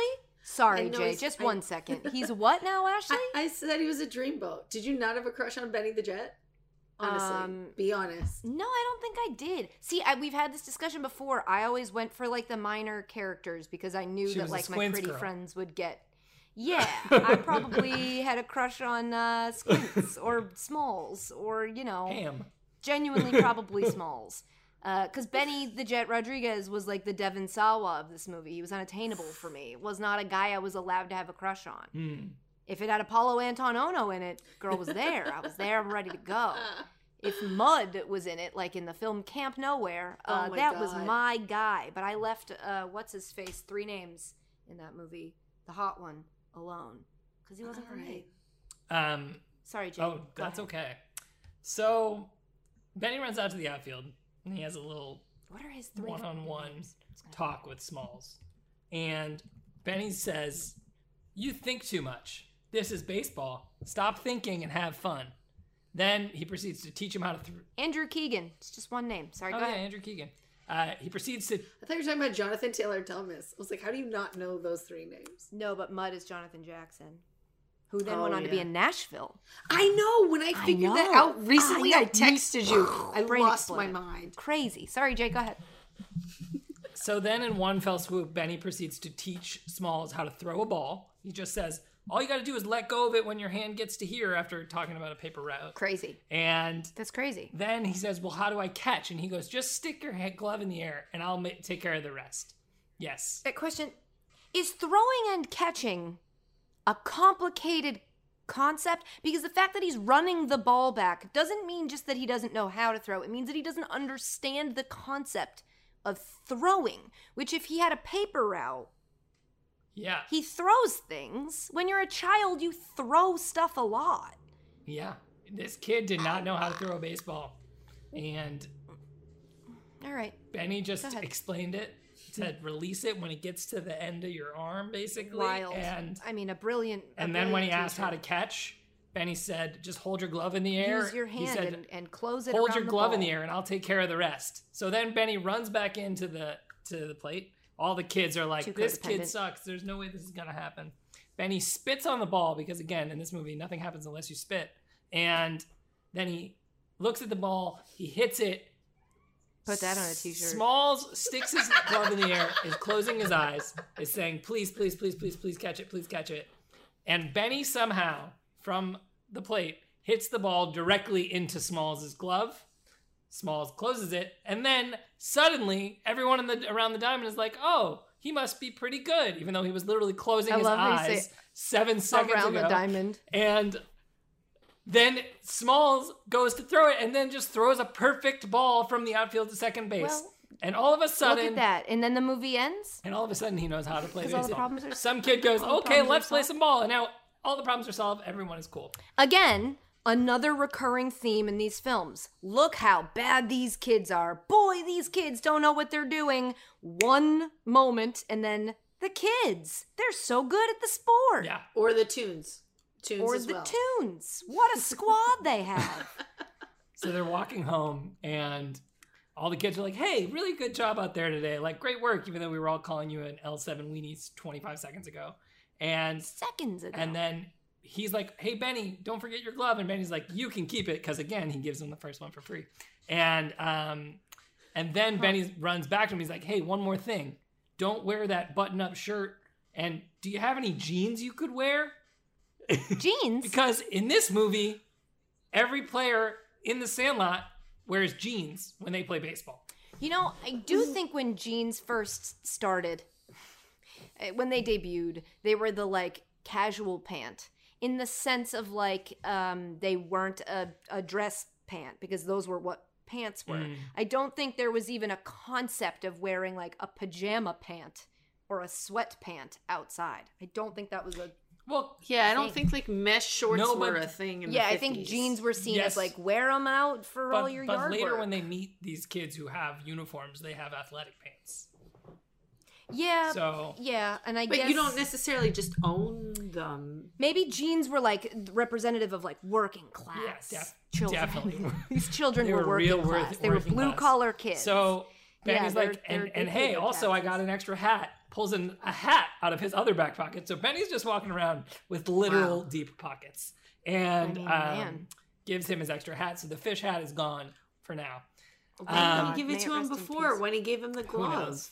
He had to earn the hat, I guess, by catching the ball when he closed his eyes. So that's what I'm saying. He's establishing this relationship where he counts on him. So then we cut to this one shot, which I have to remark on because I couldn't believe that it was in the movie. There's no dialogue. It's like an insert shot. And he's just writing a list that says baseball stuff to remember. And the only thing on the list is the Great Bambino ? And I'm like, you sat down, you filmed this. Okay. So then we go back to the diamond.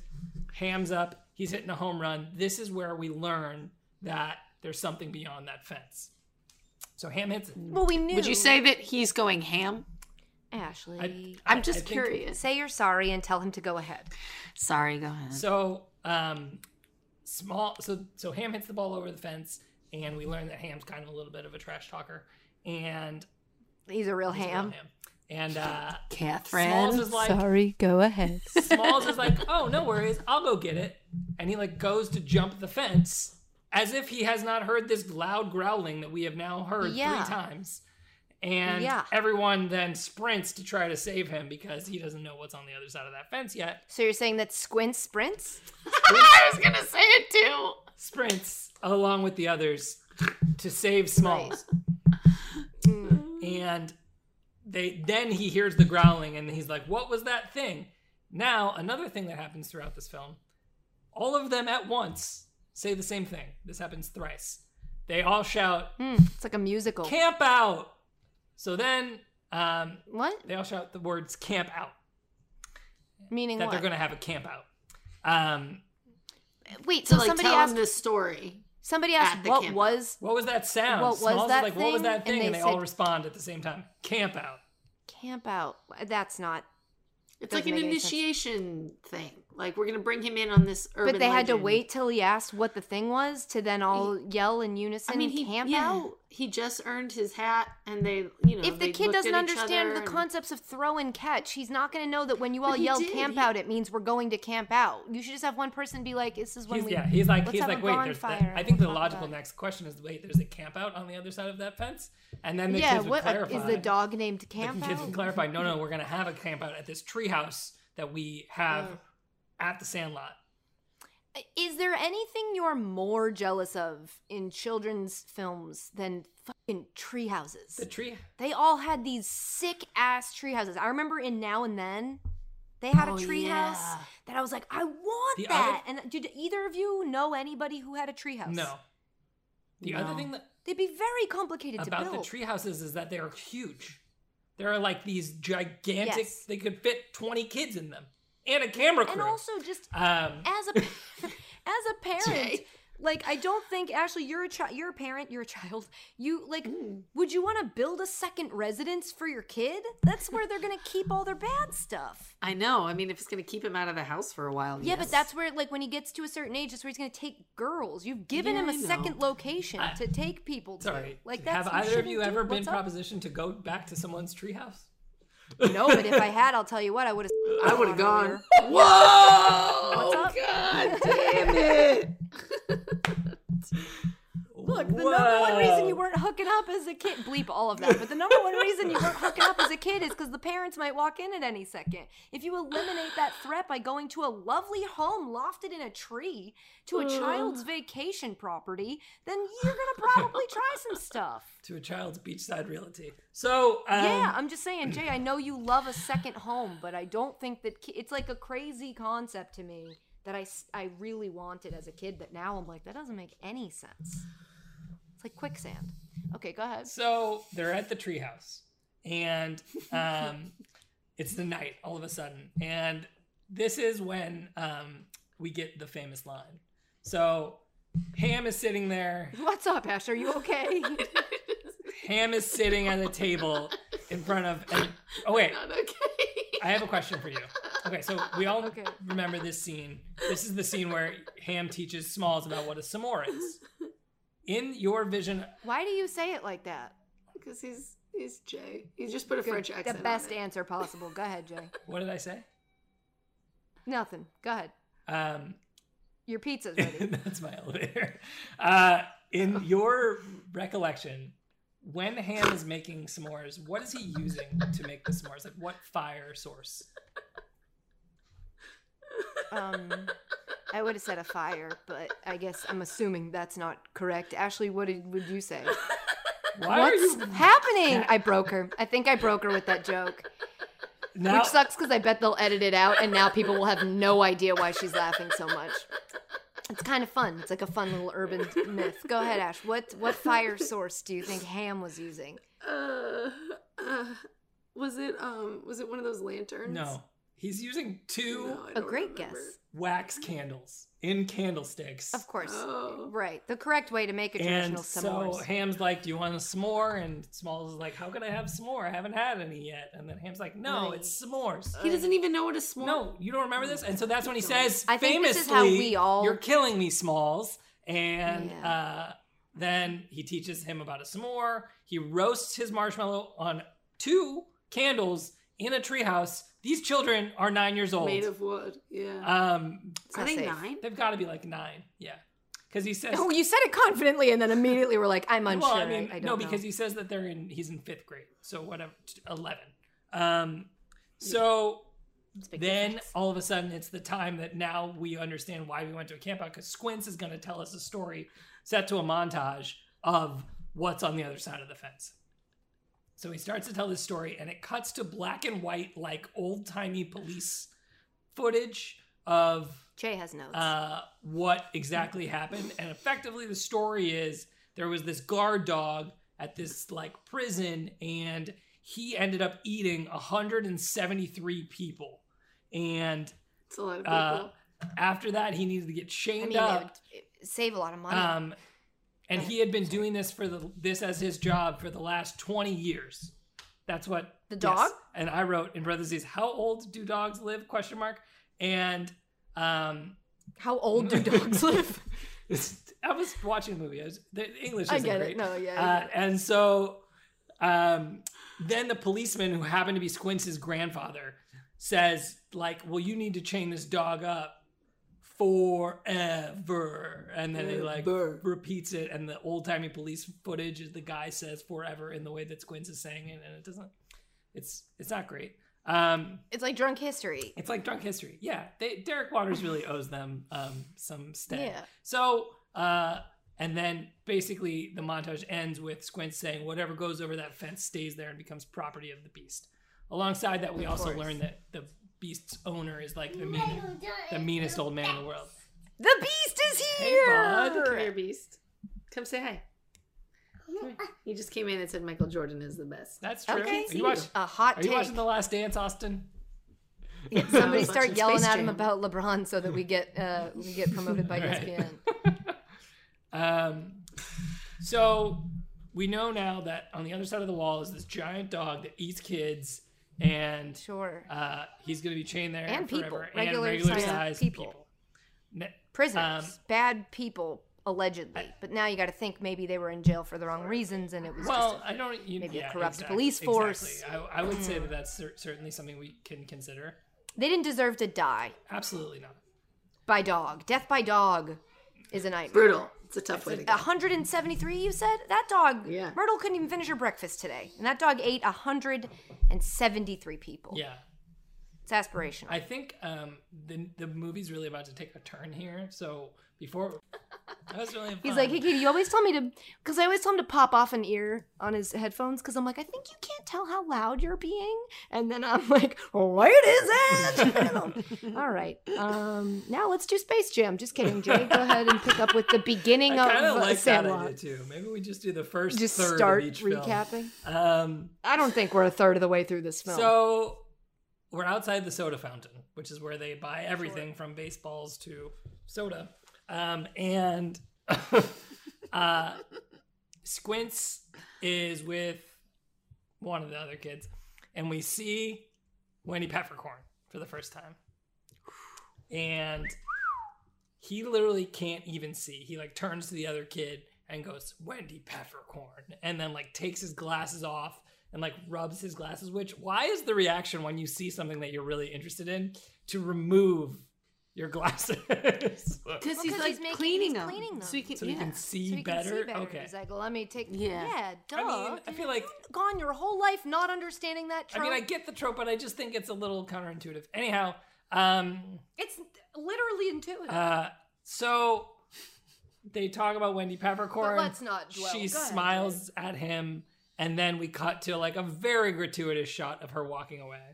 And then like Squints and the other kids arrive. Gratuitous enough that it's uncomfortable because these are children. It's a children's movie, and it's literally just a shot of her butt as she walks for like 4 to 5 seconds. So it's but the fact that it's a children's movie actually would make it less problematic to me than the fact that like adults filmed it, adults made it. It's an adult-made film for kids.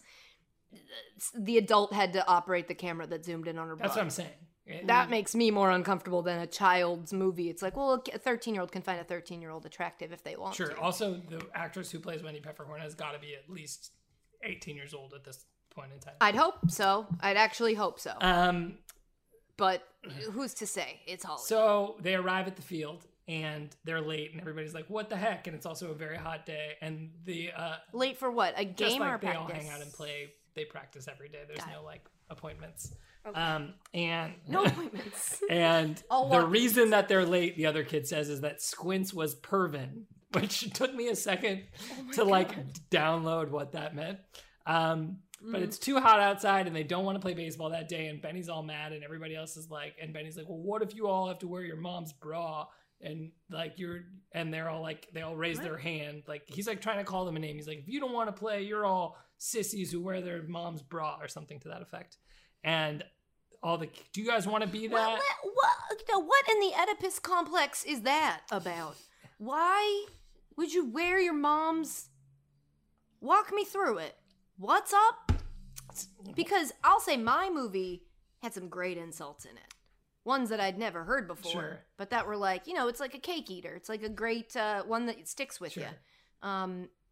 But he said, if you guys don't play, because you felt it important enough to write it down, and now I feel like you're trying to blow past it, and I just need to know what was said. He said, I didn't write down the specific line, but he did say, do you want to be sissies who all wear your mom's bra? And every single kid in the dugout raises their hand. That they do want to? They do want to because they don't want to play. So it was like, you want... Yeah, so it's like you either want to... Do you want to play, or do you want to be a sissy? Like, well, statistically, so I think one kid like, would be like, I want to... I'm kind of into wearing my mom. Yeah, tell me more about this. Do I go in there and I wear it myself? Is she okay with it, or am I doing this clandestine? She's not. Oh, okay. Well, then I'm out. Then I'll play baseball, I guess. So they all decide that it's too hot to play baseball. Well, then they have to put their mom's bra on. That's how that works. But instead, we go back to the voiceover, and he tells us about how they all go to the... Oh, no, I'm sorry. So then Benny's like, well, what are we going to do if we aren't going to play baseball? Now they all shout again at the same time. This took me longer to understand what they said. What they say at this point, all of them in concert with one another, is pool honeys. 2 words. Pool honeys? Pool honeys. Now that's interesting because I would have thought that can't be honeys in the 60s wasn't a phrase used in that way. But as we will talk about when in 3 weeks we get two little giants, there was another phrase that I did. We'll get there. But honeys, I wouldn't have thought that they called them honeys. I didn't back then. realize that was what they said until later the voiceover repeats. But we weren't really there for the pool honeys. Bob Saget. Right. Gosh, Bob Saget, you. What are you doing? He says we all went because Wendy Peppercorn was the lifeguard, and one day it became too much for Squints. He did the most desperate thing any of us had seen. Before that, he says we didn't go for the pool honeys, which is when I scrambled to write down, he said pool honeys into my Google Doc. Pool Scam pool honeys. Yeah. Sorry? Scam pool honeys. That's the line that they shout. They're gonna there's a scam scam at the them? beginning. This is unclear. Because then we get to I'm the just gonna keep pool. There's reading. like lots of gratuitous shots of women in bikinis. Honeys. Sure, I'm not comfortable with that terminology, will. but you are welcome to I use bet. it. And All right. at this point, Ham walks past all of them, and he's like, hey, how are you? Sexy, you're cute, blah, blah. And then he does a cannonball, and water gets all over them. Then... Which ladies love. Famously. And so then the voiceover tells us that Wendy Peppercorn is... I love watching Ashley go down a wormhole. Go ahead, Jay. Wendy Peppercorn is the lifeguard, and today, of all days, Squints can no longer take it. So Squints... Can no longer take it. He says Squints did the most desperate thing any of us had ever seen. And then... The kiss happens this early in the movie? I thought it was towards the end. I know, so did I. I thought it was like the second, like this culmination scene or something like that, but it happens now. Huh. Okay, go ahead. So Squints walks to the deep end, and then somebody says, that's the deep end, and Squints can't swim. He waves at Wendy. Wendy, smiles back, and then Squints jumps into the deep end of the pool. Terrible lifeguard. Terrible lifeguard. If someone's yelling out that Squints can't swim, and Squints is at the deep end, you could say maybe Wendy didn't see it. But no, he waved at Wendy. Wendy was like, what up, kid? Knowing that he can't swim. Correct. Don't let the kid go in the deep end. Say, kid. Don't go in the deep Squints end. jumps in, still holding his glasses in his hand, jumps into the pool. He's flapping around at the bottom of the pool, can't swim. Wendy dives in to save him. All the kids run around to the other side of the pool. Not one of them jumps in to try to help their friend. Well, no, because they have to let her do it so that he can do the sexual They're assault. scamming pool honeys. Yeah, they have to let her do the assault for sexual as if I were one of amongst them, I wouldn't have known that this was the plan. At least the way that the film showed it. Yeah, to but me. you also didn't know to yell this stuff in unison. Clearly, they've discussed this kind of stuff. Maybe at the camp out. Who's Probably to say? at the Camp camp out. Yeah, it's weird because we're on who's to delay, say? but that probably works. So what proceeds is as follows. Wendy pulls Squints out of the pool. I love that we keep picking movies where Jay has to describe young boys carrying out sexual harassment and or assault, and Jay's just takes a deep breath and is like, the following are the events depicted in a film of which I do not agree, but it is my job to explain them to you as I will do here in a professional manner. So she saves him and removes him from the pool. And he is laying on the edge of the pool, and she proceeds to give him mouth-to-mouth resuscitation. At this point, we're cutting between shots of all of the kids who are like, Squints, you can make it, bud. Are you okay? And these strange close-ups of zoom-ins onto Squints' mouth, not when they're kissing, but afterwards. But they're happening after each one, as if something's going to happen, but nothing happens. So this happens 3 times. She gives him mouth-to-mouth. Nothing happens. She's pushing on his chest. And then we go to a shot of Squints where he opens his eyes, smiles at all of his friends, and then pretends to be not alive anymore, unconscious. So he's I think it's he's letting his friends know that I'm actually okay. Right. I'm pulling off a thing. I'm about to do scamming a crime. pool This is the I'm about moment to in do a which he crime. alerts the others that he is in fact scamming pool honeys. This is him letting them know, hey guys, I'm aware of consent, but I'm not going to ask for Correct. it. Watch this. So then Wendy Peppercorn goes in to resuscitate him one last time. At this point, he starts to kiss her and then puts his hand on her head and pulls her head towards him. And the music that is playing at this point is the song This Magic Moment.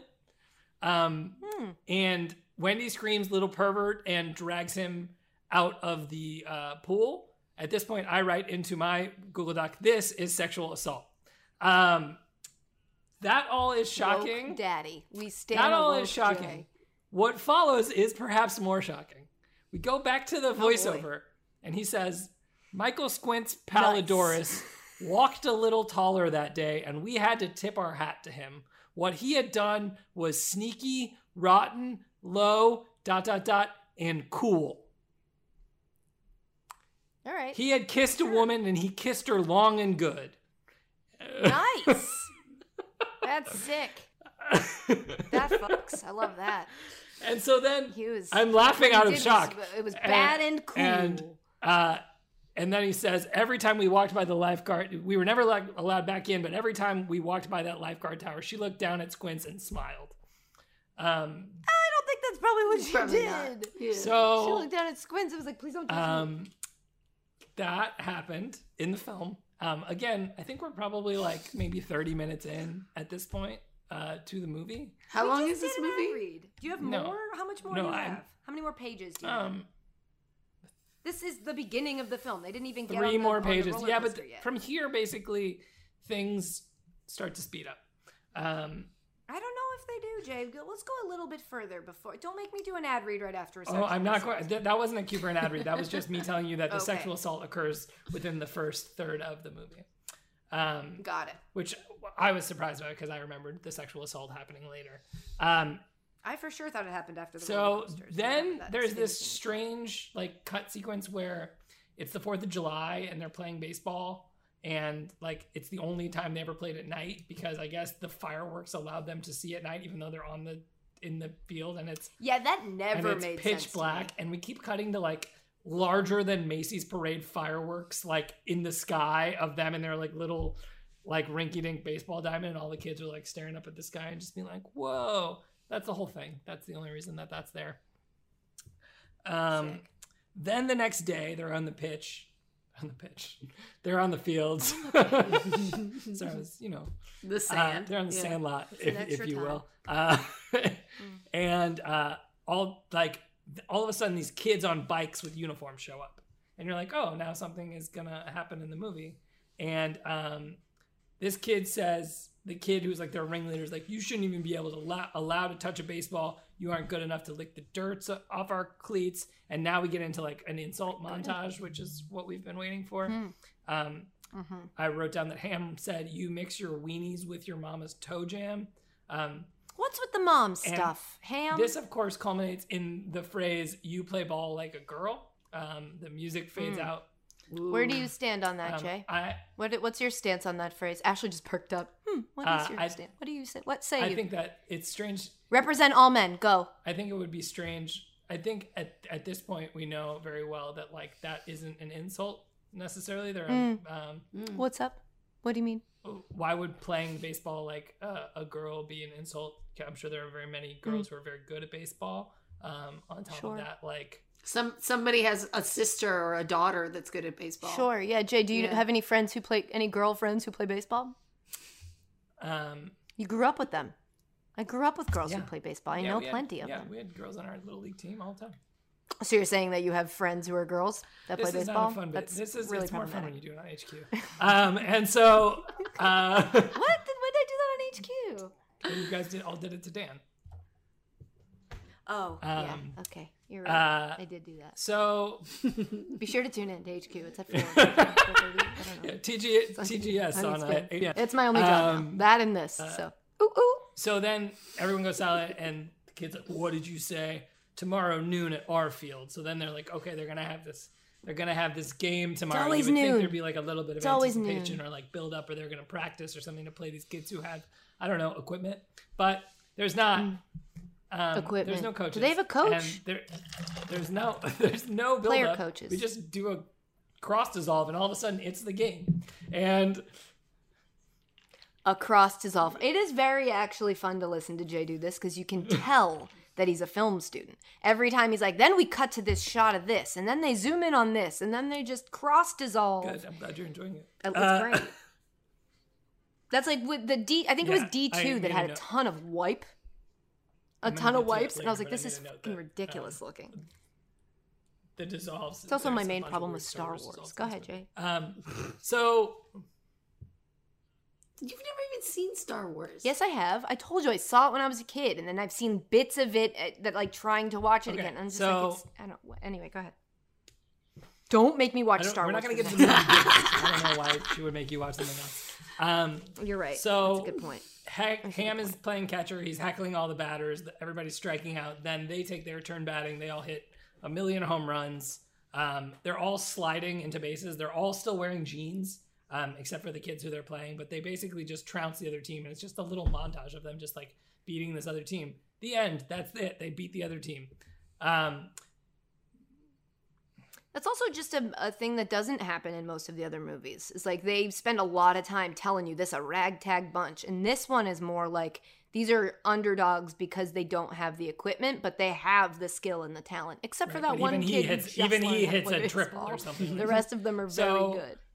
The voiceover tells us they were all walking on air, so we went to celebrate, and we did the stupidest thing any of us had ever done. And they're at this carnival, and there it is. Then one of the kids busts out a bag of chewing tobacco called Big Chief, because this movie should be problematic in more ways than one. And so then a bunch of 10-year-olds are like, "What's that? Oh, that's chewing tobacco, you idiot!" Like, and they all take these like hunks of dip that are like the size of a baseball, and they all stick it into their mouth. And then there's this crazy montage of them on a roller coaster, and it starts with them having so much fun, and then slowly a tilt-a-whirl. What is that type of roller coaster called? The like, aren't they on the swings that do this? It's like the one that goes sideways. Oh, I remember it as those swings. But no, it's the one that goes in totally a loop, wrong. but it like it changes on axis. So like the people who are on bottom go up to the top and vice versa. I mean, that's called a 69, I think. All right. Ashley, I'm just trying to get you to walk out. Movie. I'm just trying to get you out. We just had a sexual assault scene. So this roller coaster montage is set to the song Tequila. And that's right. I forgot about that. They all get very, very sick, and then they're all puking off of the side of the roller coaster. But, you know, this movie was made in the 90s, and also these are children. So as opposed to like seeing the seeing the puke come out of their mouths, we have shots of them leaning over and hearing and then just full-on shots of just brown liquid falling on the ground. Go ahead. Yeah. Showers. So it's funny to hear you say that it wasn't realistic, because I saw this movie in the theaters when it came out with, I want to say my uncle took me, and I really want to say he brought his girlfriend at the time. I think it was me and my brother, and I could be misremembering that, because what I do remember is at this scene, I had to leave and puke. Because this scene made me throw up. No way. I could not watch them puking like that. And I'm not really even one of those people that's like, oh, if you puke, I'm gonna puke. I think that happens naturally to a lot of people. But I think I don't usually make that my thing's needles. I can't. But like, I puked, and then we had to figure out if we wanted to go back in or not. I also puked during Titanic because it was too loud. Because it was too loud? Something was up with me as a kid. I think I probably needed to see a doctor. Yeah, Titanic, I don't know if you remember. A, it was 3 hours long or whatever. B, it was 1996 when it came out, so it was like really, I was 9. And it was just like a lot of like a loud booms, and I think just intense for me. I don't know, I puked. So they're all... Anywho, back to, sorry, go ahead. Did you go back in? Yeah, I went back in because I wanted to see the rest of the movie, but I did miss whatever happened right after. They all leave the carnival, and they're all covered in brown liquid, and then the Ham burps and is like, "Oh, that feels better." And that's the end of that montage. I guess it's don't chew tobacco, kids, is the lesson. And right, no, it's actually don't chew tobacco and ride on a Ferris bag wheel. Of Big Chief and stick a ball-sized amount into your mouth when you're 11. Oh, that was part of it too. The amount that they put into their mouth was just like, I didn't obviously chew tobacco at the time as I do now, but you skull woman. You know, but just watching them shove it was just like you knew it wasn't supposed to be that much. So then the narrator comes back to tell us of yet another problem that they're going to get into. It's the day that he got into the biggest pickle of all time, and it all started with an omen, is what this guy says. Benny's at bat. And it's only slow motion, and he hits the ball so hard he rips the cover off of the ball. So Smalls catches in the outfield. He runs in. It was just like the twine underneath it. And they're all... When he ran in, was everybody like, and "Not they're all again, standing in a circle Smalls." around the cover of the ball. And Squints goes, "Must be an omen." I'm like, wow, you really are. Smart kid. You do like when a movie says, "This seems like foreshadowing," right in the film. It's always that's and so then they're like, "We can't play because we don't have another ball," which has been a theme in the thing. As soon as they run out of the one ball that they have to either go buy another ball. Or I just got goosebumps when you said that, because every time I watch this movie, I'm like, "Oh, don't do so it." Smalls, of course, says, do it. You know, I got a ball. So he runs home, and at this point, Dennis Leary is on a business trip or something, and is like, "You're the man of the house now." And Smalls goes into Dennis Leary's trophy room and is like, takes the Babe Ruth ball. He runs back. Yes. Question. Yes, Katie. So you wrote down before, or you said that he wrote down that think Question baseball mark. things to remember the Great Bambino.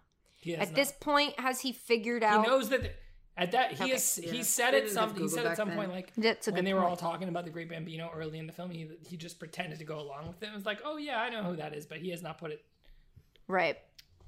I'm just trying No. to remember. So it's like he doesn't realize, even though you No, think he it's on doesn't know why it's display, you important. wouldn't. So but go ahead. Right. So What an idiot. Then- honestly, this kid. then he's should like, be- "Well, this you kid brought the needs ball. help. You're up." So Smalls bats for the first time that we've ever seen. Nobody looked at it. Nobody looked at it.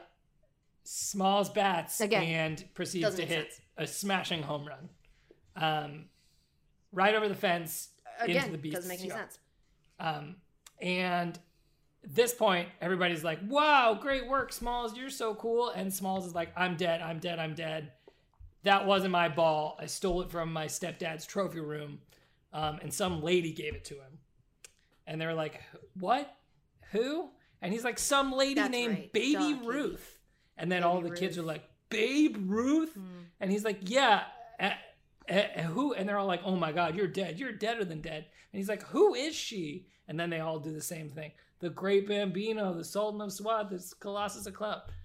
It actually ends with Great Bambino. But that's neither here nor there. So No, it it ends is. with I'm glad Ham you being corrected like, that. "The I was gonna Great say. Bambino." There, now it's right. He's like, "I "Oh, my was writing list." that He pulls down it out of one earlier of Benny's today." pockets. Right. Benny, reach into your back pocket. Grab my list. So cross then all that the kids off. are like, "What are we gonna do?" And effectively, now from here on out, the whole plot of the film is like, how do we get the ball back? So the first thing that they do, Which feels like a good time before we get into the different ways they explore to get that ball back. I just want to let everybody know, as I did at the beginning, but I have to do it again here, today's podcast, also brought to you by Coors Light. Something that those kids can enjoy, but we can. And so, Ashley. Can you tell us about Coors Light as if you were an omnipotent narrator, like narrator waxing poetic, perchance? What? Like the narrator guy in Sandlot. You're like telling the story But what's the with a little what is the- nostalgia. what is the Summer voice sound like? is still out there. We'll just Keep have going. to work though. No, I'm not falling for this a second No, time. I don't understand what you're asking me to Nuh-uh. do. Just do the first paragraph. Summer is still out there. We'll just have to work a little bit harder to make our summer moments happen. And Coors Light wants to be right there with you by making it easier to chill this summer. Starting with its new chill summer can featuring sunglasses that turn blue when the beer is cold and ready to drink. this is actually. I'm the love most Jay. Are you incredible enjoying thing. this? I'm thoroughly enjoying it. Coors Light is brewed with a 3-step cold process, cold lagered, cold filtered, and cold packaged. So it's actually made to chill. Both Can you the just mountains be and more sunglasses omnipotent? On new limited edition summer cans turn blue when chilled to perfection. Born in the Rocky Mountains of Colorado in 1978, Coors Light is refreshing, crisp, and only 102 calories. That's why Coors Light is the one I choose when I need a moment of chill. I feel like you'd be more like talking in the past tense because you're like looking back and you're reminiscing about it. Why don't we try it that way? Go ahead. So whenever you wanted to reset last summer, You reached for the beer that's made to chill. You could have Coors Light delivered by going to getcoorslight.com. Get.coorslight.com. Yes! Now you just say brought to you Be Me Undies. And finding local delivery options near you. We all celebrated responsibly with Coors Brewing Company, Golden, Colorado. But also you should celebrate responsibly. Don't drink too much. Ashley, that was lovely. Now that you've done the example, I think I can give it a go. Summer is still... I'm just kidding. And now Little Giants. Nope, sorry. Go ahead, Jay. It's part 3 of The Sandlot. We're about to figure out how we get the Baby Ruth ball back.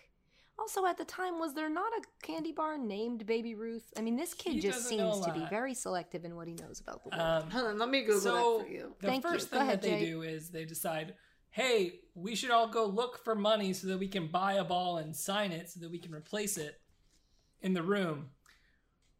That is the Why correct didn't they just question. do that The in the correct question first is, place? If you can all go find money to go buy a ball now, Yeah. why didn't you do that, I don't know, 45 minutes ago? But... Right. Baby Ruth came out in 1921. Who's Baby Ruth? Oh, It's so a candy that bar, was but around. you couldn't get the rights to what's this say guy in this movie, thinking? Sandlot. So they buy You think it's rights? or that it would have defeated the purpose of the plot. So they buy a new ball, they sign Babe Ruth on it, he replaces it. But the problem still remains, he's going to know when he gets back from this business trip that the ball is not the real Babe Ruth ball. Then why even bother getting the money to next get scene that is ball? like, do you know who Babe Ruth is? Who signed that ball? And the kid's like... And would have been great if you told me this a week ago. Was like, even my mom knew who Babe Ruth was. I'm such an idiot. So, right, how dare women? Crazy baseball. that a woman would know. Crazy. Go be a pool honey so I can scam you. And let me put on your bra while you're at it. One of them is like, why don't we just go ask the guy who lives there for it? And they're like, he's the meanest old man in the world. That would never work. And they're looking, let's just go look out the window. And so they look out the window and they're looking at the big dirt lot where the beast lives, and they see like bones and dirt, and then out pops the ball, and it's signed by Babe Ruth. And so they start making a plan to try and get it. And so then we have a montage of all the different ways that they try to get it, and they are all effectively the exact same way, but they just talk about it a different way each time. So the first one is they're crouched and they've got a big wooden pole, but nothing on the end of it. And so then they reach out to try to grab it. I mean, if that's not a metaphor for my life, go ahead, Jay. And they get to the ball, and Squints is using, I should mention, throughout all of this, Squints is using a Wheaties box as binoculars. Sure. That's correct. Squints is the one that's the lookout. The guy named Squints with the seem like the glasses. best, Probably because the glasses are so thick, he has great vision. Ashley, please don't discriminate against those of us who need to wear glasses. Okay? So he's got a Wheaties box as binoculars, which I don't think helps, but I've never looked through a Wheaties box, so maybe it does. And the big wooden pole gets bit into by the beast, and they remove it, and they've only got a half left, and somehow the other half is like split into 30 different shards of wood, which is impossible. Then they try the exact same thing, but with a metal stick and a pot on the end of it. So they're gonna like put down, now they've got a tool to rake the ball in. They Squints is again narrating him through. He's like, a little further. He's looking through his Wheaties box. He's got great eyes on it. They get to the ball. He's like, you got it, reel it in. Yeah, I don't think that would And they help. go to reel it in. The It's beast not a then solar takes eclipse. the metal pole and pulls the entire metal pole out from them. And then somehow over the fence flies a mangled pole. I can picture that perfectly still to this day. Because I remember that scene and being like, how did the dog do that? Yeah. At this point, I was back from the bathroom. So that doesn't work. So now they've got a new system. Now they've got a giant vacuum, and somehow have rigged 3 vacuums together in the treehouse, and they've got different Well, they had that done already, but it was for a different. Go ahead, Catherine. What, Ashley? I do it because Jay laughs. He laughs really silently, but for everybody listening, I know it's an audio medium. He's dying right now. And Ashley's just sipping her 8th iced coffee. So they've got a baseball, or the catcher's mask on the edge of this vacuum, and Ham is lowering it down into the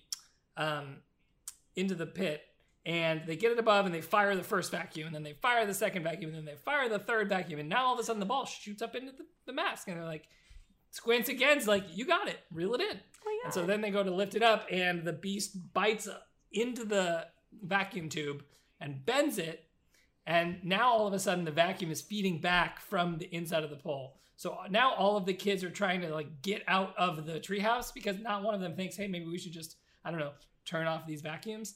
And instead they leave the vacuums on. They all like go running out of the treehouse. 3 of them jump out of the treehouse, even though we've established that it's like 15 feet off the ground. And in the trees, the vacuums explode inside the treehouse. Ooh. Now, in a separate plot, the kids would then be worried about what to do about the vacuum cleaners that they've just cost their parents. If they don't have money for a baseball, vacuum cleaners are very expensive. But neither the vacuums nor the explosion concern them. And then one of their friends walks out all covered in vacuum dust and wipes it off his face. And this is like the only line that he says in the entire movie. I blame myself. We need total surprise, an airborne attack. The beast will never expect it. Then he sighs and walks away. And I'm like, thank you, child who hasn't spoken this entire movie. At this point, they invent a carabiner system in which they're going to drop the kid named Yaya in, and he's going to grab the ball and then come out. Me too. Now, what I would remind you is that using a vacuum from above and sucking the ball out from the thing and dropping a person in from above and grabbing the ball out of the thing are exactly the same thing. You're just using different devices. But, okay, perhaps not exactly, but you could argue that both are, in fact, an aerial approach. You could also argue that this movie was a precursor to Mission Impossible. Sure. Yeah. I've heard people say many have argued that before. Accurate. Well, did you, I just hear you type so that you could Google if this was a precursor to something, Mission Impossible? But also just the shock of looking anything up. I've never Mission heard that Impossible noise was from famously a television show before it became a movie with Ethan Hunt. Whether or not they drop in that, I think they. Yeah, but they didn't have that scene in the TV show. Someone knows. I don't think they did. I've seen every episode. Yeah, see, there it is. Jay's back. Jay's back. Yeah, someone out there will say something. Anyway, they're dropping Yaya in to grab the ball, and it's working great. Ham has got like somehow rigged the rope to like a foot pedal system, so he's holding them up with his hand. But there's 3 kids who have him like basically on belay, and he drops in. He grabs the ball. That was a police situation outside my apartment. Yaya's got the ball, and now it's the same thing, like reel him up. And he goes to get reeled up, and then the beast sees him and starts running for him. And so then all of a sudden, Ham loses control of the foot pedal, and the other kids happen to have like a secret belay line that we didn't know about and pull him up really fast.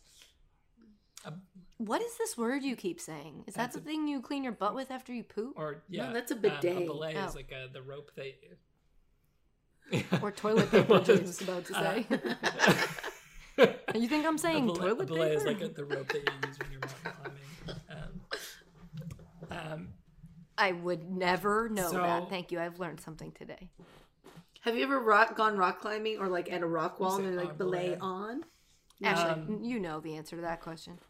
And then they say, sorry, it's on belay. How dare you? As Jay said. So Yaya, of course, when he's getting reeled in, drops the ball back down to the beast because... come on, you have kid. one job, Human error. And now, we finally fixed the machine. Now he literally dropped the ball. Nice. You know? Wow. Wow. And now the voiceover Sorry, tells go us ahead. It became science against nature. And we remember that thing that we learned in the first 4 minutes of the movie, that he's a nerd. Foreshadowing. He's an egghead who has no friends. If you had forgotten, who does erector sets. So now he creates this giant erector set that has a remote-controlled catapult car that he's somehow built. And there's wires and rigs and all this stuff. And he's in the treehouse, which, even though it got blown up, is apparently fine. And he's controlling this car.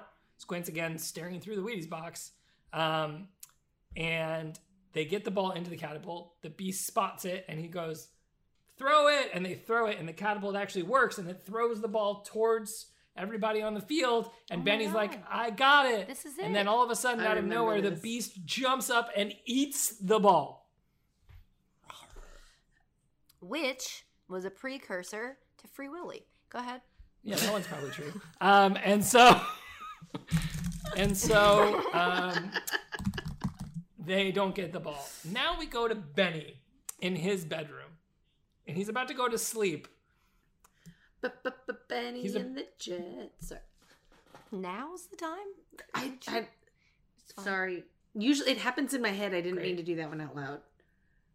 It's funny because it was happening in my head when you did it. Out of the closet is that coming out of my mouth? comes Babe Ruth. At first, he's black and white. I mean, I didn't know that about him. Congratulations. Gay Stand icon, King, Babe Ruth. And so Babe Ruth comes, and he's first in black and white, but then he becomes color, which is bizarre. And basically, Babe Ruth is like, hey, I'm here to help you with your problem. And Benny's like, what? And he's like, you lost a baseball with my John Hancock on it, went over a fence, right? Well, you just hop over there and get it. All right, we'll see ya. And he goes to go back into the closet. And Benny's like, wait, no, I can't just go get it. There's a beast back there, a giant gorilla dog that ate one kid already. And that catches the babe's attention. And he turns around and he's like, well, is that a fact? Sit down. Let me tell you something, kid. Everybody gets one chance to do something great. Most people don't take the chance. This is your big chance. Don't let it go by. Remember when you busted the guts out of that ball? Someone's telling you something. If I were you, I'd listen. Then the babe goes back to the closet. And after he's already disappeared, the voice of Babe says, remember, kid, heroes get remembered, but legends never die. Follow your heart, you'll never go wrong. Which I was like, wow, did they have to add the theme of this movie in post? That's really interesting. But that's an aside. Neither here nor there. Or anywhere. I just remembered I have a Legends Never Die shirt too. I got a lot of Sandlot merch that I didn't even realize. What I learned from that scene is that people only get one chance to do something great, and most people let it go by. And for Benny, that one thing is getting a ball back from a dog. Which was the precursor to Eminem's Lose Yourself. Wow, now that you say it, it sounds so good. ahead. So they're back at the Sandlot, and Benny brings out the secret weapon that we haven't heard anything about the whole time, and that is PF flyers. The voiceover tells us that those are guaranteed to make a kid run faster and jump higher. And I thought, wow, that's some solid product placement for PF flyers, I guess. I don't really understand why we didn't know about PF flyers before this. Was he the brother of PF Chang's? Were they related? Was the precursor to PF Chang's. Famous. No, they were the ones that don't you squeeze them the pump? Why am I blanking on what Like those the pump? actual Yeah. To me they just I'll find out. Converse. Let me find out. Go ahead, Jay. Name, but anyway. Yeah, all they the do kids look are like like, Benny, Converse. you don't have to do this. Benny, don't do it. Benny, don't do it, because they all think he's gonna get eaten by this dog. And Benny's like, I have to do this, because then the voiceover of Babe Ruth that we just heard 45 seconds ago says again, remember, kid, heroes get remembered, but legends never die. If your quote is really good don't. enough, you don't have to say it twice. It's like a guy who just keeps using his catchphrase, and you're like, all right. So Benny lands in the yard. The beast comes out. Western music plays. And all of a sudden, we see the beast in a full shot for the first time. And he's a normal-sized dog. Katie, do you have an announcement? Yeah, sorry, I didn't mean to react like that. So PF Flyers, not related to PF Chang's, but created by BF Goodrich. Wow. It launched in 1937. It was a canvas shoe. It's essentially a Converse, featuring posture foundation and arch support. I'm going to tell you right now, these are not going to make you faster. These are going to make you good at skateboarding, I think. Do kickflips. I wonder why BF Goodrich made PF. A mystery for Flyers. another day. A mystery for today. Nor today. So the beast comes out, and it's like a standoff. And it's Benny versus the beast, and the ball's in the middle of them. And then Benny has this big moment where he eyes the beast, and the beast, again, is a very adorable... Bob Cousy played wearing PF Flyers. People forget. The beast, I have to... I have to. At least apologize. Oh, sorry, go I have ahead. to- I'm I deeply have to apologetic. mention, Go ahead. The Beast is a very adorable dog. Seems like a dog that I would want to be friends with. I would not be afraid of him. He looks very cute. Yeah, it's almost as if things aren't what they seem think to be. that's Appearances true. are deceiving. So That's it. Benny runs for the ball, and you would think that he would do like a pivot here, like pick up the ball, pivot, run back, but instead he slides, picks the ball up, gets back on his feet, and runs the opposite direction to go jump the fence. At this point, You know what else is like running the opposite direction is the fact that B.F. Goodrich, when they didn't want to make shoes anymore in 1972, they sold the business, the P.F. Flyers, to Converse. It's like your Converse, have it's more like Converse. the converse reaction Go ahead, that you Jay. would think B.F. Goodrich would have had. Woo! Wow. Woo! Wow. Woo! So Benny jumps the fence, and you're like, oh, gosh, we did it. We got the ball. This is great. Until the Beast, without a even moments like hesitation, the metal chain that is chaining the Beast, that has chained him this entire time for the past however 20 years since he ate 187 people, 30. breaks 176. 73. like Close, breaks but not before it quite. even gets Price is straight. Right rules, I'm out. And now the Beast is free, and then the Beast proceeds to jump the fence and chase Benny. The government was also on to the fact that Converse and PF Flyers were too common because in response to antitrust concerns of the Justice Department, both Converse and PF Flyers were sold. Wow. Jay, were you... People forget. Yeah. So then there's a montage of the Beast chasing Benny around town. They go to this huge picnic through a movie theater. There's a cake balancing situation where they've made this big cake for this picnic thing, and then it like flies up in the air and lands on the two guys who made the cake. Scene. They run through the pool. Of course. And then Benny's like Sandlot, and then the rest of the kids are like, oh yeah, let's take this shortcut that we have not heard about the entire movie. And they all get back to the Sandlot before Benny, and they're standing there and they're like, do you know what happened to him?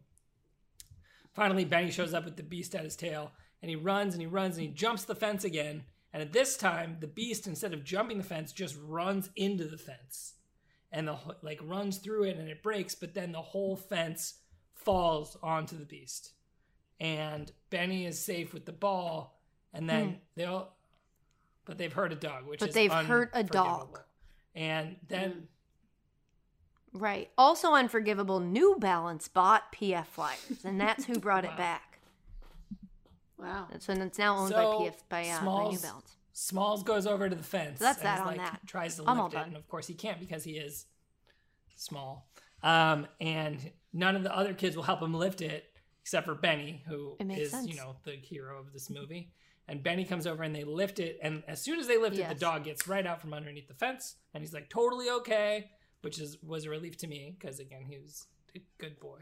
And then the Beast is like an inch from Smalls' face, and Smalls looks at him, and he's afraid for a second, but then the Beast just gives him a big slobbery kiss on his face, and we're like, oh, he's a good dog. At this point, I wrote, also, have I mentioned this entire movie has Star Wars transitions like circles and stars and weird wipes, which, what's with that? So Great minds. What's with that? They bring the dog around to the front door where a blind James Earl Jones comes to the door. And is he blind in real life? Is that wrong? James Earl Jones? Who? The dog? Oh, no. What? Jay, I'm sorry. I was reading something else and then genuinely went, to say that? What? Oh, you deserve so much more of a... Well, I'm going to regret this moment for the rest of my life because in podcast history, that is on par with a Lamar Jackson take. It's because you guys looked at me like I said something crazy. Blind in real... I wasn't looking at you. I was reading an article about PF Next Flyers. time you'll pay attention when I'm talking about James Earl Jones. Is James Earl You're right. You're right. Are you thinking this is on me. It's on me that you didn't know we can James see. That's why I Earl wrote Jones Blind can James Earl see. Jones. But then you guys looked at me and I was like, whoa, am I not supposed to say it that way? Blind James Earl Jones comes to the door. And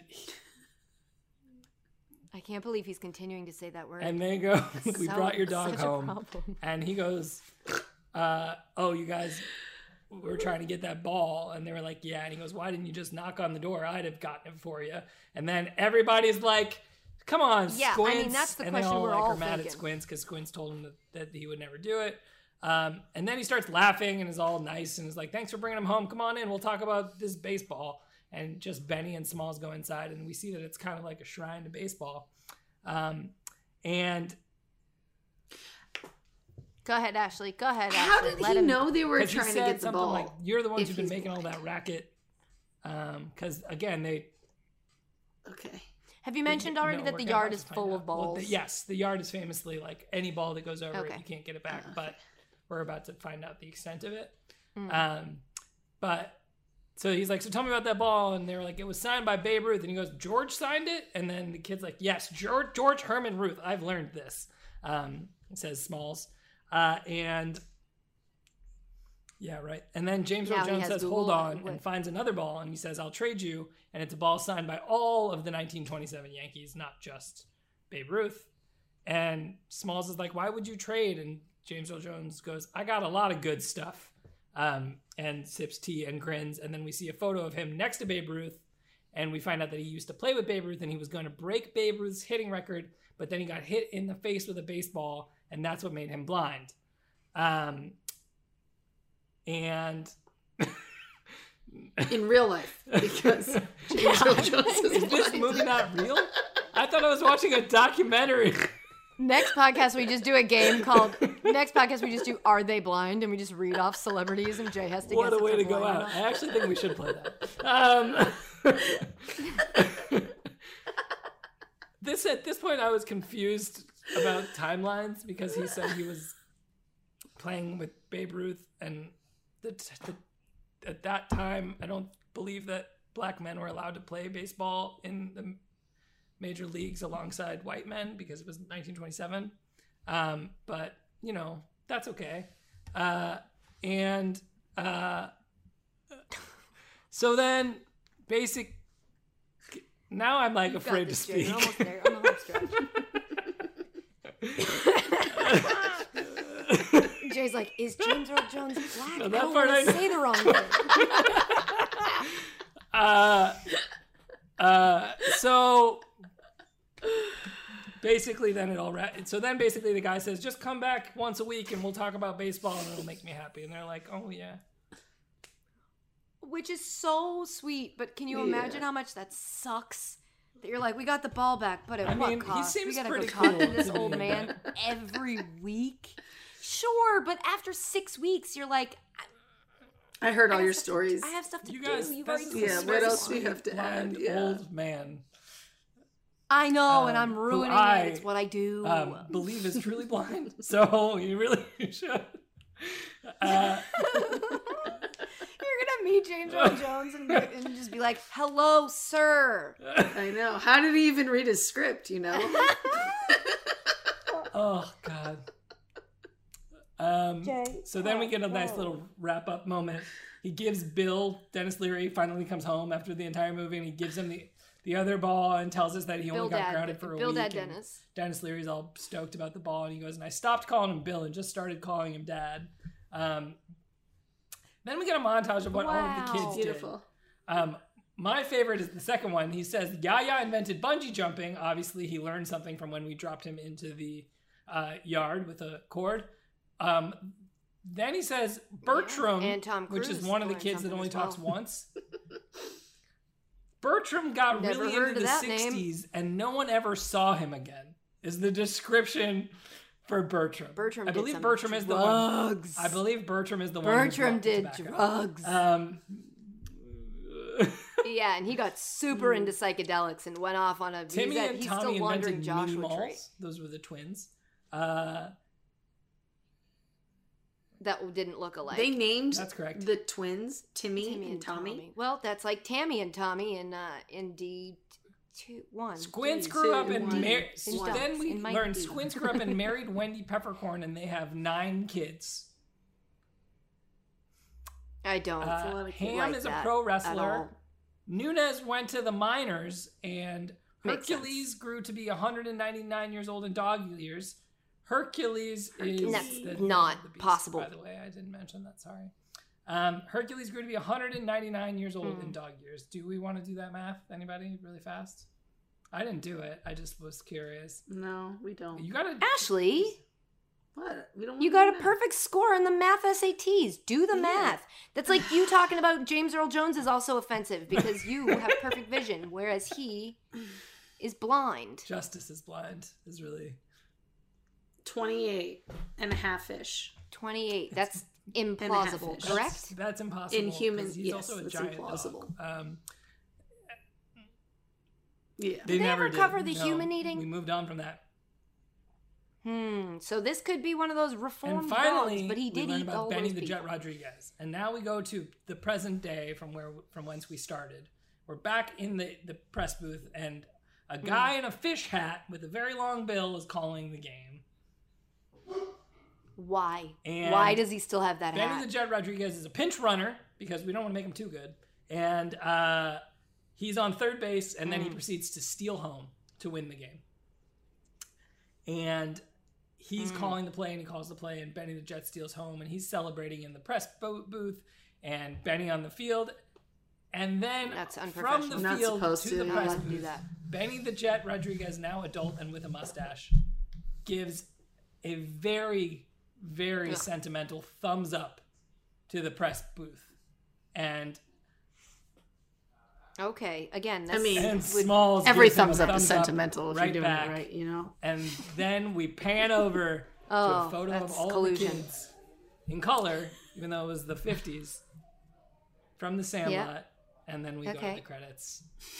The end. wow. Main takeaway from the film, big lesson there, is that if you're a big nerd who doesn't know how to play sports but learns one summer, you too can become a sports broadcaster. And then the other takeaway, and this one is, I have talked about this movie, seen this movie.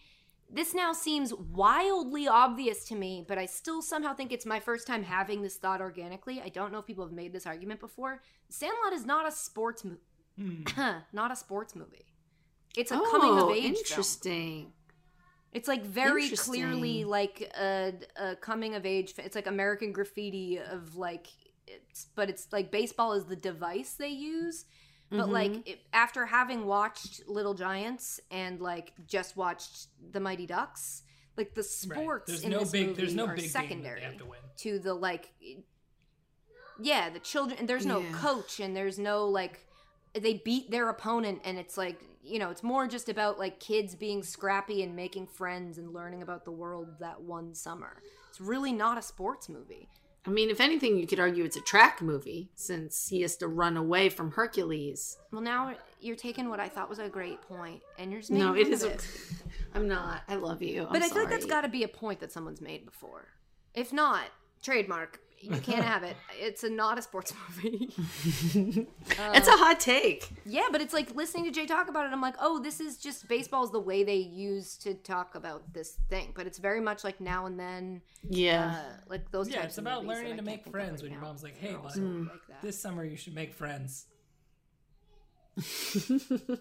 Yeah. You need to get out of the house. You're very irritating. It's Go about find kids a friend. Yes. learning about It's everything about except consent. doing stuff that you know, is bad and wrong and cool. learning from it, but only when it hurts you, not when it hurts others. Then you just marry the other Right. and make them have 9 kids with you. 9 Also, he's- kids is too many. He's like Too 10 many. years younger than her, which is the timeline of the 9 children. Well, we don't know we that. do. We don't know how old Wendy Peppercorn's supposed to be in the movie, right? That's another thing they really gloss over in a lot of these films is the age. Yeah. There's a line in Little Giants where she's like, even the 12-year-olds think he's dreamy. And I'm like, does that mean they're older or they're younger? I don't understand what that means. Man, even the 35-year-olds think he's dreamy. All right, you know what I Ashley, mean? maybe we should. I'm going to save you from yourself here. And we'll just gloss past that. Allegedly. So, Jay, do you have any final thoughts on Sandlot? You know, I think that like most movies that we watched at that age, it was like it made you want to do a bunch of stuff. I think it was really good at teaching us. Like, there's a couple of things from Sandlot that like always will be Sandlot stuff. Like whenever you were a kid and you got to make s'mores, I feel like you always thought of that scene where he's making s'mores. It's back. He stopped What for a am I minute doing? and then he went back to doing it. What did you S'mores. S'mores? Yeah, it's one. I say it with one syllable. You're saying it like the origin of the phrase. Yeah. You're saying it like you want s'mores. It's okay. It's you don't. But the thing is, you stopped doing it. So I was like, oh, maybe he was just setting up the line that's where what I he's was like, doing. I want some. I can't have some more. Right? But then now you weren't. So now I don't know what's happening. Jay, you're doing so good. Yeah, I don't. I actually want Celeste pizza. A frozen Sandlot Celeste pizza. Ashley, is there anything you remember from Sandlot that changed your mind, or like anything other than learning what we learned about James Earl Jones? No, I'm still honestly upset with myself that not remembering his name was Smalls. That's gonna sting for a while. It's going to be a thing that we deserve to get roasted for, and I just want to be honest with everyone. I don't know what happened there. Truly, Yeah. I don't know what happened there. And we're sorry. And please don't cancel us, or you can, but then bring us back. Yeah. Put us on like probation for a little bit. Yeah. The kind of probation where we get a limo driver and we get to coach kids To a hockey championship. while still being on Ideally. salary. That kind of probation. Yeah, the one where we can travel to a different state to join the AHL. I'm into that. That kind I'm of fine with probation. Yeah, perfect. Okay. Here's a problem. So for the last ad read, I think we have time for one more voicemail, but before that, today's podcast also brought to you by Simply Safe. Here's the thing. We had planned ahead that this would be coming after Space Jam. And I mean, since we're we only- didn't We're only talk 2.5 about hours Space in. Jam I feel even like we could remotely. probably just, Nope. I think next week we either have to not talk about ourselves because we did that for an hour. It's mostly me. I'm admitting that as I say it. I don't have to do makeup wipe saga. Next week we either have to do nothing about ourselves in both of our movies, Ashley, or we update Just the do it makeup wipe saga quick. and you do a movie, and then the next week I'll do a movie. The I problem is we cannot don't wait 2 more weeks to I hear like your making thoughts on Little you wait. Giants. My I can't. actual, It's like the actually actual gonna make me argument sad. for doing it next week is that it's our last podcast with Jay, and I would like to know They're Jay's so thoughts small. on Little Giants. Yeah. So we're gonna figure, but also so big. We're gonna figure that out. But point is, we had planned on the singing ad read. We had a little bit of debate about whether or not we should do a problematic person's song from that film. We had decided we were going to do it because it's a cover, and technically I think doing a cover of someone's song without asking them is bad for them. So I think that we netted out on it being a good call. Point is, we didn't talk about Space Jam, and so now as we were talking about this movie, I was trying to listen to like music that was brought up. One song was Tequila. This would take forever if we did one word and then it went what? We'd be here for 3 more hours. The only other song mentioned was This Magic Moment, Yep. which I think I know how it goes. We are going to just cold read. Yes. And hopefully I remember wanna know how what the song happened. goes. Did you find an instrumental or do you need me to? What? Did you find an instrumental or do you need me to? I just Googled This Magic Moment karaoke, and we're going to click the first one that here that we comes go. up. Do you know who sings it? Nope. Oh, well, it's the Drifters, but this that's one my- said that's- Jay and the that's Americans. my And I band, was like, yeah. what? That's us. That's us. No, that's your old band. His new band's Jay Yeah. and the French. Let's see what this... we Let's see go. how this works. Boy, I am I guess. excited. Fade out on the woes. Yeah, I like it. Jay, Hi, Katie. let's Ashley, do and Jay. one more This is voicemail. Tim. I'm calling from Indiana. You may remember I called in September and asked you to help me choose a Premier League team, and we talked, and you all chose West Ham for me, which, looking back, was tough. Oh, It's no. been a tough year for West Ham. And, it's something that I wanted to just call in and say thank you. We are playing in about 30 minutes. We're playing Watford, and if we win, I think we'll be safe from relegation. But if we lose, I may have to subscribe to ESPN Plus next year in order to keep watching them. But I really do just want to say Our thank you plan for choosing worked. this team for me. It has been something actually really wonderful. My brother-in-law and I ended up both becoming really big West Ham fans. We don't have a team in common, so once he heard that I called into the podcast, he got right on board and said, hey, I don't have a Premier League team either, so let's do this together. And it's been just really something wonderful for us. And even though it's been tough and we may get relegated this year, it really has been something I've enjoyed. So I wanted to say thank you. And I also have a question then. What, for each of you, is your most memorable season for one of your teams, and a season that did not end in a championship? So look at us, it's been so great. So what's something like that for you? Thank you again for my team. Thank you for bringing my brother-in-law and I closer together. It's been really wonderful. So love you, mean it. Thank you. Aww. Tim, I love That's it when really I cute. mean it. I think it might just be my emotional state, but I'm like crying a little bit. That was like a really sweet voicemail. I'm going to tell you right now, when I saw that the Premier League might have been canceled when COVID first started and there was the whole like disagreement about whether they would come back at all because of promotion relegation, I was like, this is good. Because we assigned somebody West Ham at the beginning of this season, and that person would have hated us if they carried out the season. And so when he said when he said his name at the beginning, when he was like, "You gave me West Ham," I was like, "Shit, he's gonna yell at us." That is the best. That's one of my favorite voicemails. Watford, and they should. What were you gonna say, Jay? I mean, they're like pretty mathematically safe. They're Woo qualified woo! high enough that they will not get relegated. So. Let's go, Tim! And Tim's nameless brother-in-law! That's so awesome. It's also such a good question. You know, as a Boston fan, really hard for me to pick a season because you said that didn't end in a championship. And it's just, you know... So many of them did. I think it's because I'm being Sammed by this question, but it made me think of the season that the Eagles beat the Patriots in the Super Bowl, because it was like a moment that I genuinely think, I've said this before, so we don't have to go on and on about it, but taking Ashley to that game and watching Ashley see the Eagles win the Super Bowl for the first time was like very nice. But it's not really fair to answer the question that way because it wasn't like I loved the Patriots season that season. But that was just a very memorable end to the season for me to see it be, you know, great for Ashley, though terrible for us. So well, I'm gonna pick when the Patriots beat the Eagles in the Super Bowl. I was gonna say you have so many to choose from. For real though, that was you guys may not remember this, but for 3 years in a row the Eagles got to the NFC Championship game and lost.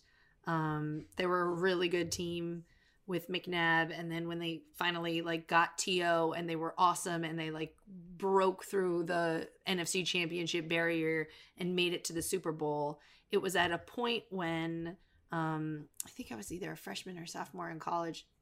Freshman, I was still a huge Patriots fan. Like I became a Patriots. They were my second team when I was in high school because I was friends with Amanda Belichick and yada yada yada. So it was like my two teams. Yeah. Well, we've talked about it before. Yeah. Like I was really good friends with Miranda Popovich. You know, year, like so I understand. Still fun to root for, and yeah. I went to boarding school in Boston. All of my best friends were Patriots fans. Like it was like my two teams were in the Super Bowl. This was a dream. And even though the game changed a lot of things for me forever, and I was incredibly heartbroken. That whole season was really, really fun to watch. Like as a Philadelphia fan in general, like you're always on the edge of your seat of like, are they going to break my heart like every week? And just to have a team be so consistently good was just, it was so nice. I think they started the season like 11-1. Like it was just a pleasure. Yeah, that's like last year's Liverpool season for me.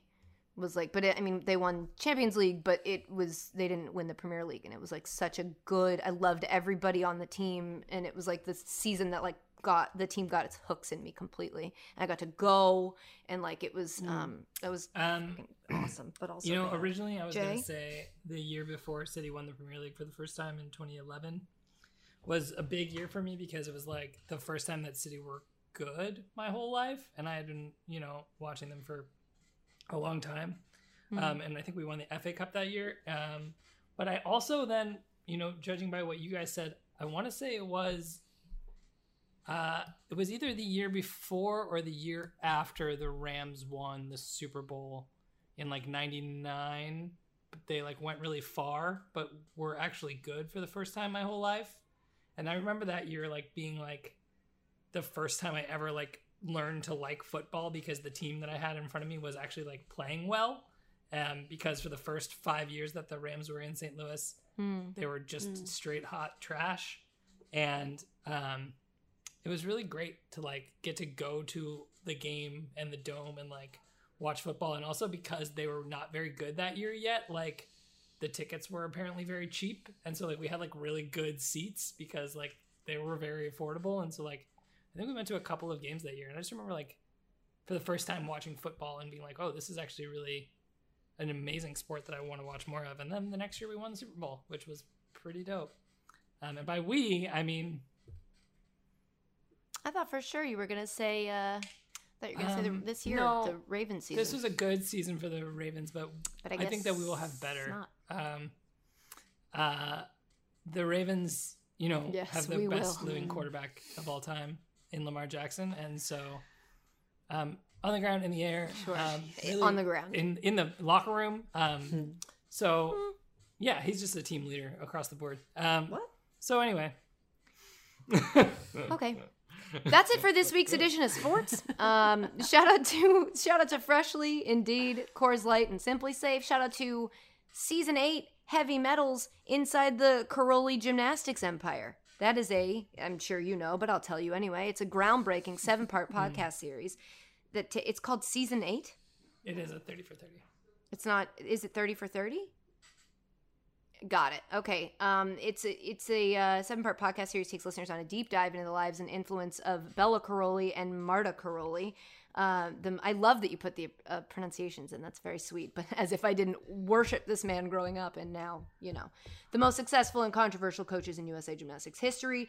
Subscribe now. There it is, to the 30 for 30 feed on Apple Podcasts. The whole season is available on Apple Podcasts or wherever you get your podcasts. And I would highly recommend it because 30 for 30 podcasts are very good. And it gave us that little nugget from Shelburne last season. Sterling reading that quote from that deposition or whatever. And big thanks to you guys for listening, now and then the second time, because we only did one movie. Look, we made the call real early. I don't know how they're going to edit it, but we made that call real early that it was like, you know what? Let's let Jay really dive in on this film. And we did that because otherwise this would be, I would have said 6 or 7 Ain't hours. Nobody got time We for just that. don't have time for that. So you can listen to it twice. That. Point is, you can listen to it twice. Or you could just leave us a nice review wherever you listen to this podcast, because we read them and we love them. Like this one from Clarson99 that says, "This is the only podcast that makes me text my husband at work to say, 'We've got a 3-hour pod today,' and truly mean the exclamation point. Cage have brought me laughs and made me feel less crazy throughout quarantine times, and they do it while making you feel like you're hanging out with your best friends, even if you're not actually leaving the house to interact with humans. Also, famously, they make sure I'm up to date on all things sports news. 10 out of 10 would recommend. Here, let me say, on that note, that the Wolves owner is selling the team. Kevin Garnett is part of the group interested in buying the team. Fans, MLB fans are going to be able to, through a new app, cheer and boo from home remotely. That sounds like a bad idea. Kemba Walker is likely to Waka Waka is going to sit out the first scrimmage on Friday versus the Thunder. And, the NFL is planning to permit players to have social justice decals on helmets. So they deserve a cookie for that. Totally do. Oh my God, the finale. Totally do. In totally fitting with how this challenge update is going, it was the most disappointing final I've ever seen in my life. It was terrible. After all the hype of TJ talking about his final, it was so bad. Mm-hmm. They had to do one thing where they had to cross-country ski up a mountain or across a mountain and light something on fire. And then they found out the twist after that was that there was going to be an elimination. The elimination was between Melissa and Casey. And Melissa was like, "I quit. I'm already tired. I just don't think I can make it. I think I'll die. So I'm going to quit." And so she quit. So Casey just got to walk. And then it was Johnny versus Corey. No, Rogan. No, Rogan. Johnny versus Rogan. Johnny beat Rogan. So then Johnny Corey who had won. Am I getting that right, or did Fessy win? Mhm. Who won? Corey won. Johnny, won. Corey, and Casey and Jenny got to sleep in a house while Kyle and Fessy had to stay outside. Eventually, they let them inside. And then the next morning, all they had to do Because was Bailey quit too. Oh yeah, Bailey quit because she tore her ACL. She thought, which I don't think she did. Doubtful. And then so it was just, and only first place got money. Mm-hmm. Yeah, Yep. Which is, thank God, because it was only 2 women left. So if it had been first and second place, they probably would have just made a deal to both quit or like both take their time and then split the money. But yeah, so it was 2 women and 4 dudes competing. Johnny Bananas won, which I'm bummed about because it was a shitty final, and now he's probably going to retire. He's hinted to that. And Jenny won. Yeah. The only other thing they had to do while they were just trekking across a mountain Math. was solve a math problem. Math. That was it. A And math I didn't problem. understand why when whoever the last guy was, which I think was Corey, was leaving and Casey was still there trying to figure out a math problem, why he didn't just tell her the answer. Because they were all Yeah, doing the I same thought math problem, and Casey's money does not affect his money. So I was so disappointed. I've never been more Casey disappointed. literally in a final. timed out Was of it the math problem. 199 Like, it took her divided by so long that they were like, just go. Yeah. She couldn't figure it out. Hmm. It was Close. like various steps. It was like, you're this skiing times past it. 4 And it's like, plus it gives you the number whatever. plus, and then it gives you the number minus, and it's like you just had I to gotta keep tell track you, of Like, it. she couldn't do it. So there was the women's final was. Oh, I will say though. Hold on. Important note. Jenny finished before all the dudes. She oh yeah, flat I didn't out even notice won. that. Yeah, you're right. She beat everybody. So shouts to women. It's a very good shouts to women. Also, this is not where the challenge update is supposed to go. Most people are probably Doodly-doo. tuned out of the podcast by now, but those of you who listen, this is like a nice little treat for you. Just like if all your ads are in the right place. And lastly, don't forget that you can always Leave us a voicemail. doodly-doo. 860-506-5571. Say goodbye, Ashley. Bye. Say goodbye, Jay. I'm sorry. Bye. Love you. Mean it. Sorry.